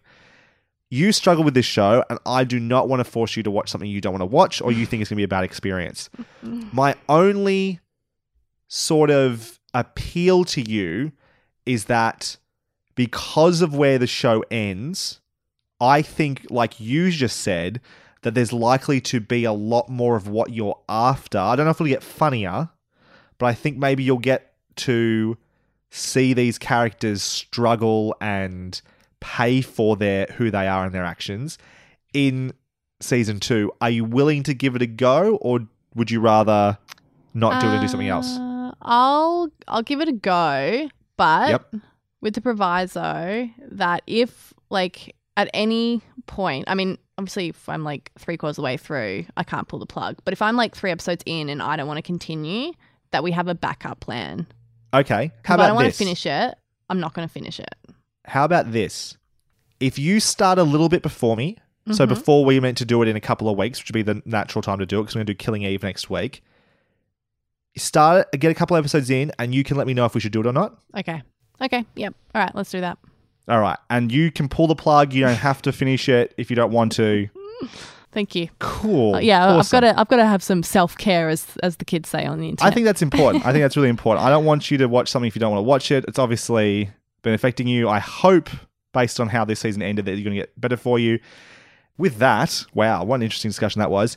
Thank you very much for listening to this episode of Hunting Seasons. If you'd like to contact us, you can do so via our website, huntingseasonspodcast.com. You can email us at contact@huntingseasonspodcast.com. You can tweet us at huntingscast. You can find myself, Broderick Gordis, on Twitter at bgordis, BGORDES, where today I've been demonstrating my disappointment with the Mortal Engines trailer and disappointment at Star Wars fandom. And guys, if you don't like something, just pretend it didn't happen. That's my advice to Mask. Yep. But if you do like something, let the people know. Exactly. You can find me on Twitter and Instagram at Maskymmoo, MASKYMOO.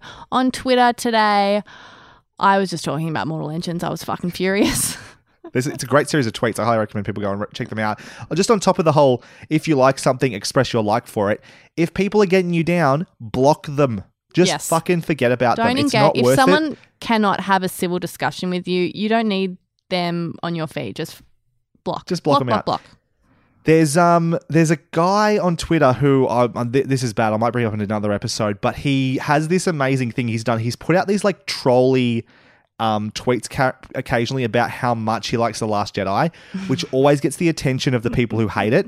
And every time they do, he just uses it as a way of blocking everybody.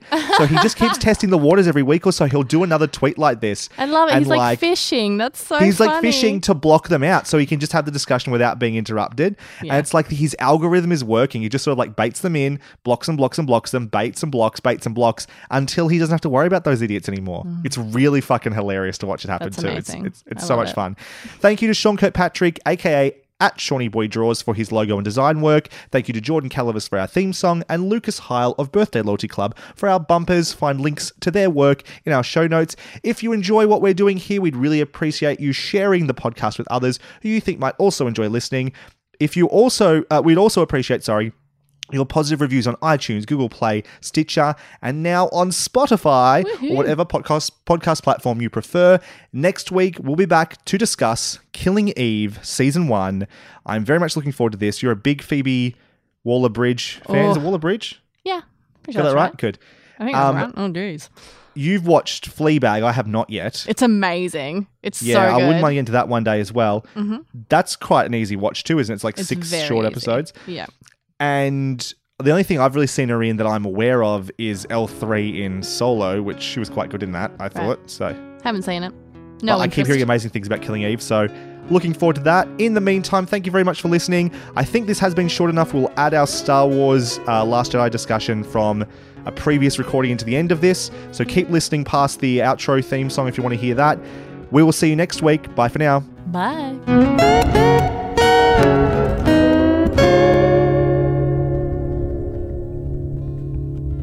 So I watched The Last Jedi with you, like midnight screening, and I remember walking out of that and thinking, I'm actually confused about what my reaction is to this film.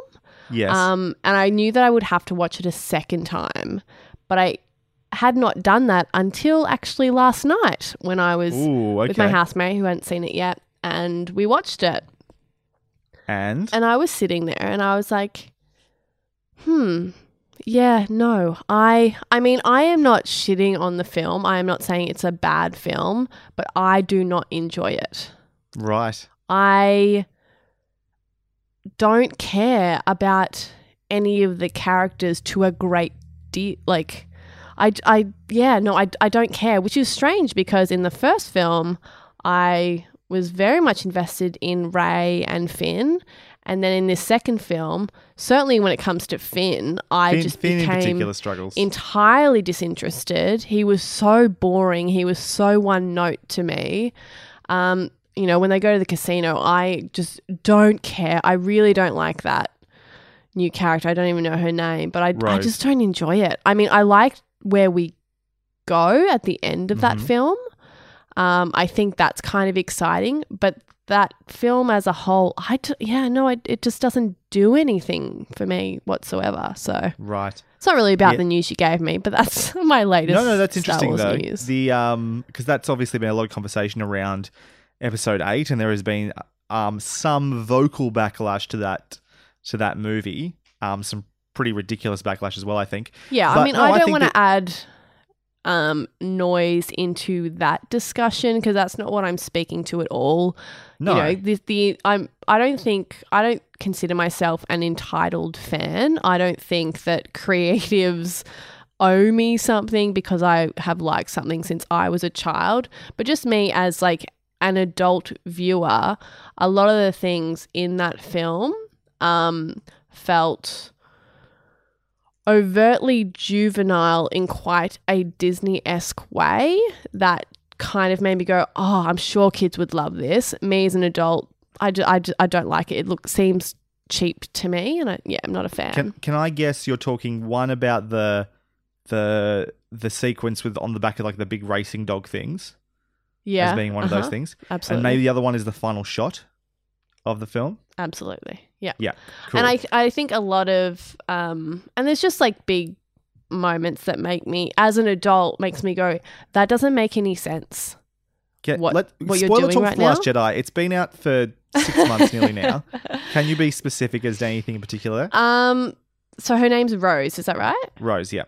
So when she saves, in inverted commas, Finn from sacrificing himself, and he's like, why would you do that? And she's like, I saved you, you idiot. I'm like, but you didn't know that was going to happen. It was a huge crash. So instead of like seeing this guy that is nobly sacrificing his life, which your sister did, and I think you understand that was for the greater good. No. That's where you're wrong, right? Her sister died meaninglessly, right? That's the whole point about her sister's death. Because if fucking what's his name, Poe, hadn't decided to bomb that thing when they could have just gotten away, her sister would still be alive. He was so hellbent on destroying that stupid Juggernaut destroyer, whatever it was, that her sister and a bunch of other people died when they didn't need to. And they were all put at risk because of that action as well. Sure, you can say that. So what she's trying to do is prevent that from happening to her and sort of stop that cycle again. I get it, totally. But in that scene, she crashes her craft into his at such a high speed. So it's like, I don't want you to sacrifice yourself, say for nothing, so I will kill us both. It doesn't make any fucking sense. It really bothers me. The action itself that she took, I understand. I think that's you can criticize that for sure. If you want, does that make a whole lot of sense that you would save someone by crashing into them? Probably not. I understand what you're saying. This is the thing as well. It also, sorry, another thing is that... Yeah, good. Okay, so Poe did... he continuously fucks up throughout the film. Yep. And everyone else has to pay the consequence of that. Yep. Constantly. Which bothers me to a ridiculous degree. It makes me so angry. It's like, oh, now he's a good leader. I was like... but I'm sorry, he didn't suffer any fucking consequences. Everyone else had to die except for him. It's so shit. I didn't like it. I don't like him, and I wanted to like him. A real lesson though? Like, isn't that just the truth in reality sometimes, that the people making the decisions aren't necessarily the ones who are going to in real life, yeah, narratively, it's not satisfying. It's not satisfying to me for him to fuck up everyone's plans continuously when they definitely could have got onto that planet undetected by it's not the Empire, what are they called? The First Order, yep. The First Order. That would have worked, but Poe fucked it up by sending those people who then got caught, and then it was revealed to the First Order that they were going to the planet. So Poe fucked up that. So many people died. Yeah. But there's no moment of real solid reflection from him going, oh my God, what have I done? Because I made that decision, this happened. Oh my God. He just sort of takes it in his stride and learns the lesson along the way without any... When Laura Dern sacrifices herself, he's like, wow, she's a really good leader. I'm like, you'd know that if you actually learn to follow, you idiot. Anyway. I mean, I walked out of the movie when we saw it the first time feeling the same way. We had a long discussion driving you back to fucking bumfuck nowhere Elwood to I live closer to the city than you, but sure. Expressing that my confusion about how I felt. Certain scenes really stood out to me as being great. I still love the bit in the throne room wholeheartedly. I love that. I mean, that's great. It has some amazing scenes, and I think the Rey and Kylo Ren stuff, that's still good to me. I think that's really juicy stuff there. I really enjoy it. Yep. But the stuff that's happening with the Luke, rebels, I love what they did with Luke. The whole everything from sort of the throne room onwards, I think, is the back end of the film I particularly love. Mm-hmm. I agree with you about some of the execution things though. And so the more I've watched it as well, I saw it twice more at the cinema, and I came to really appreciate the importance of this film in Star Wars because of the way it sort of questioned the things that we've just come to accept as being a part of the mythos, whether that's that only people who are special and born to special families can have the Force or are good at the Force, basically. And so the decision to make Rey's parents nobody is the best possible decision that could have been made in this one. Yeah.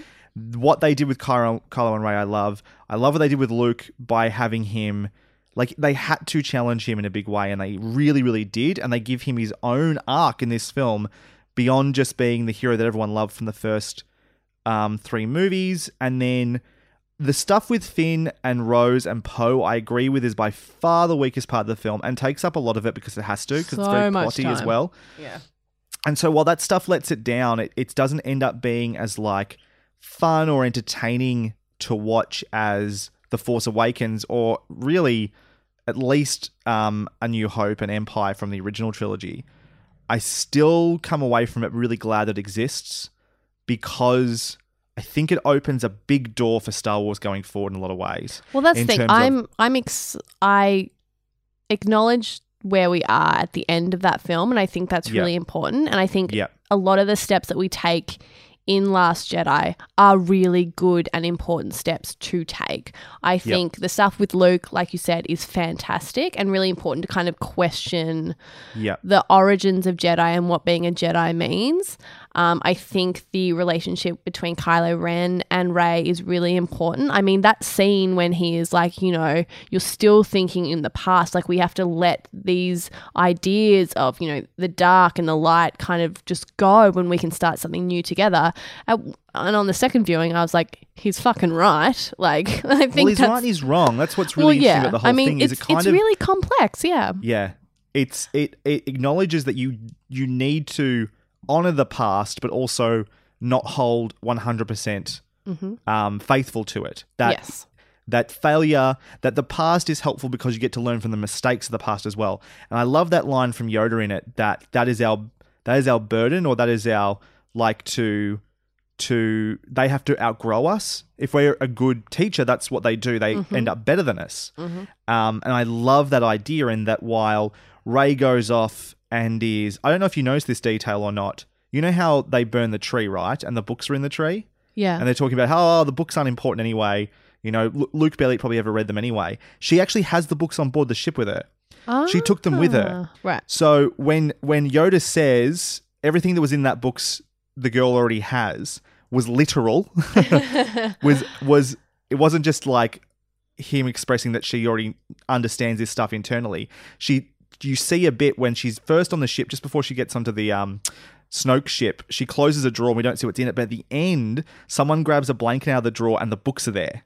Right. And so she has taken those books, she's going to grow something else, take that knowledge from the past, not completely abandon and kill the past like Kylo said you have to do, but build on top of that and hopefully make something that's better.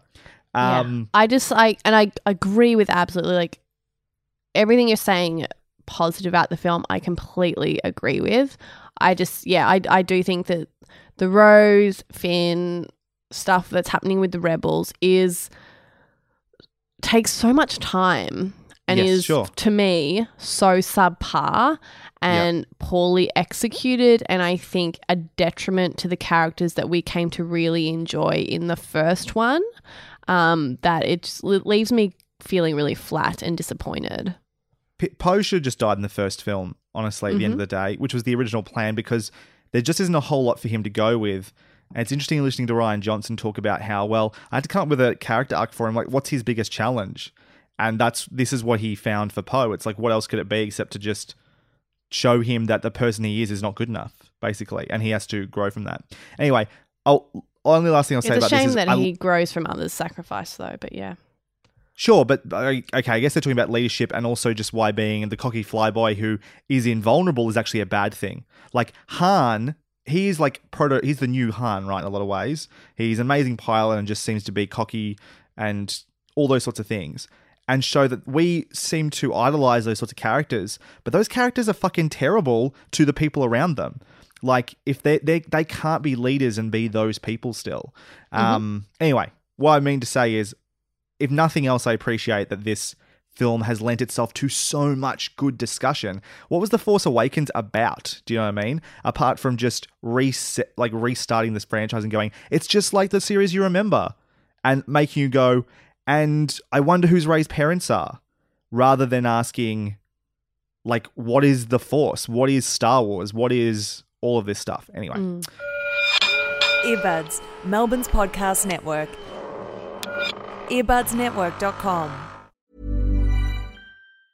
Mom deserves the best, and there's no better place to shop for Mother's Day than Whole Foods Market. They're your destination for unbeatable savings, from premium gifts to show-stopping flowers and irresistible desserts. Start by saving 33% with Prime on all body care and candles. Then get a 15-stem bunch of tulips for just $9.99 each with Prime. Round out Mom's menu with festive rosé, irresistible berry chantilly cake, and more special treats. Come celebrate Mother's Day at Whole Foods Market. When you make decisions for your company, you look for the no-brainers. If you have a lot of mailing to do, Stamps.com is the ultimate no-brainer. Use the Stamps.com mobile app to mail everything you need to keep your business running with up to 89% off USPS and UPS. Make the same no-brainer decision as over 1 million other businesses with Stamps.com. Use code PROGRAM for a special offer. That's Stamps.com, code PROGRAM.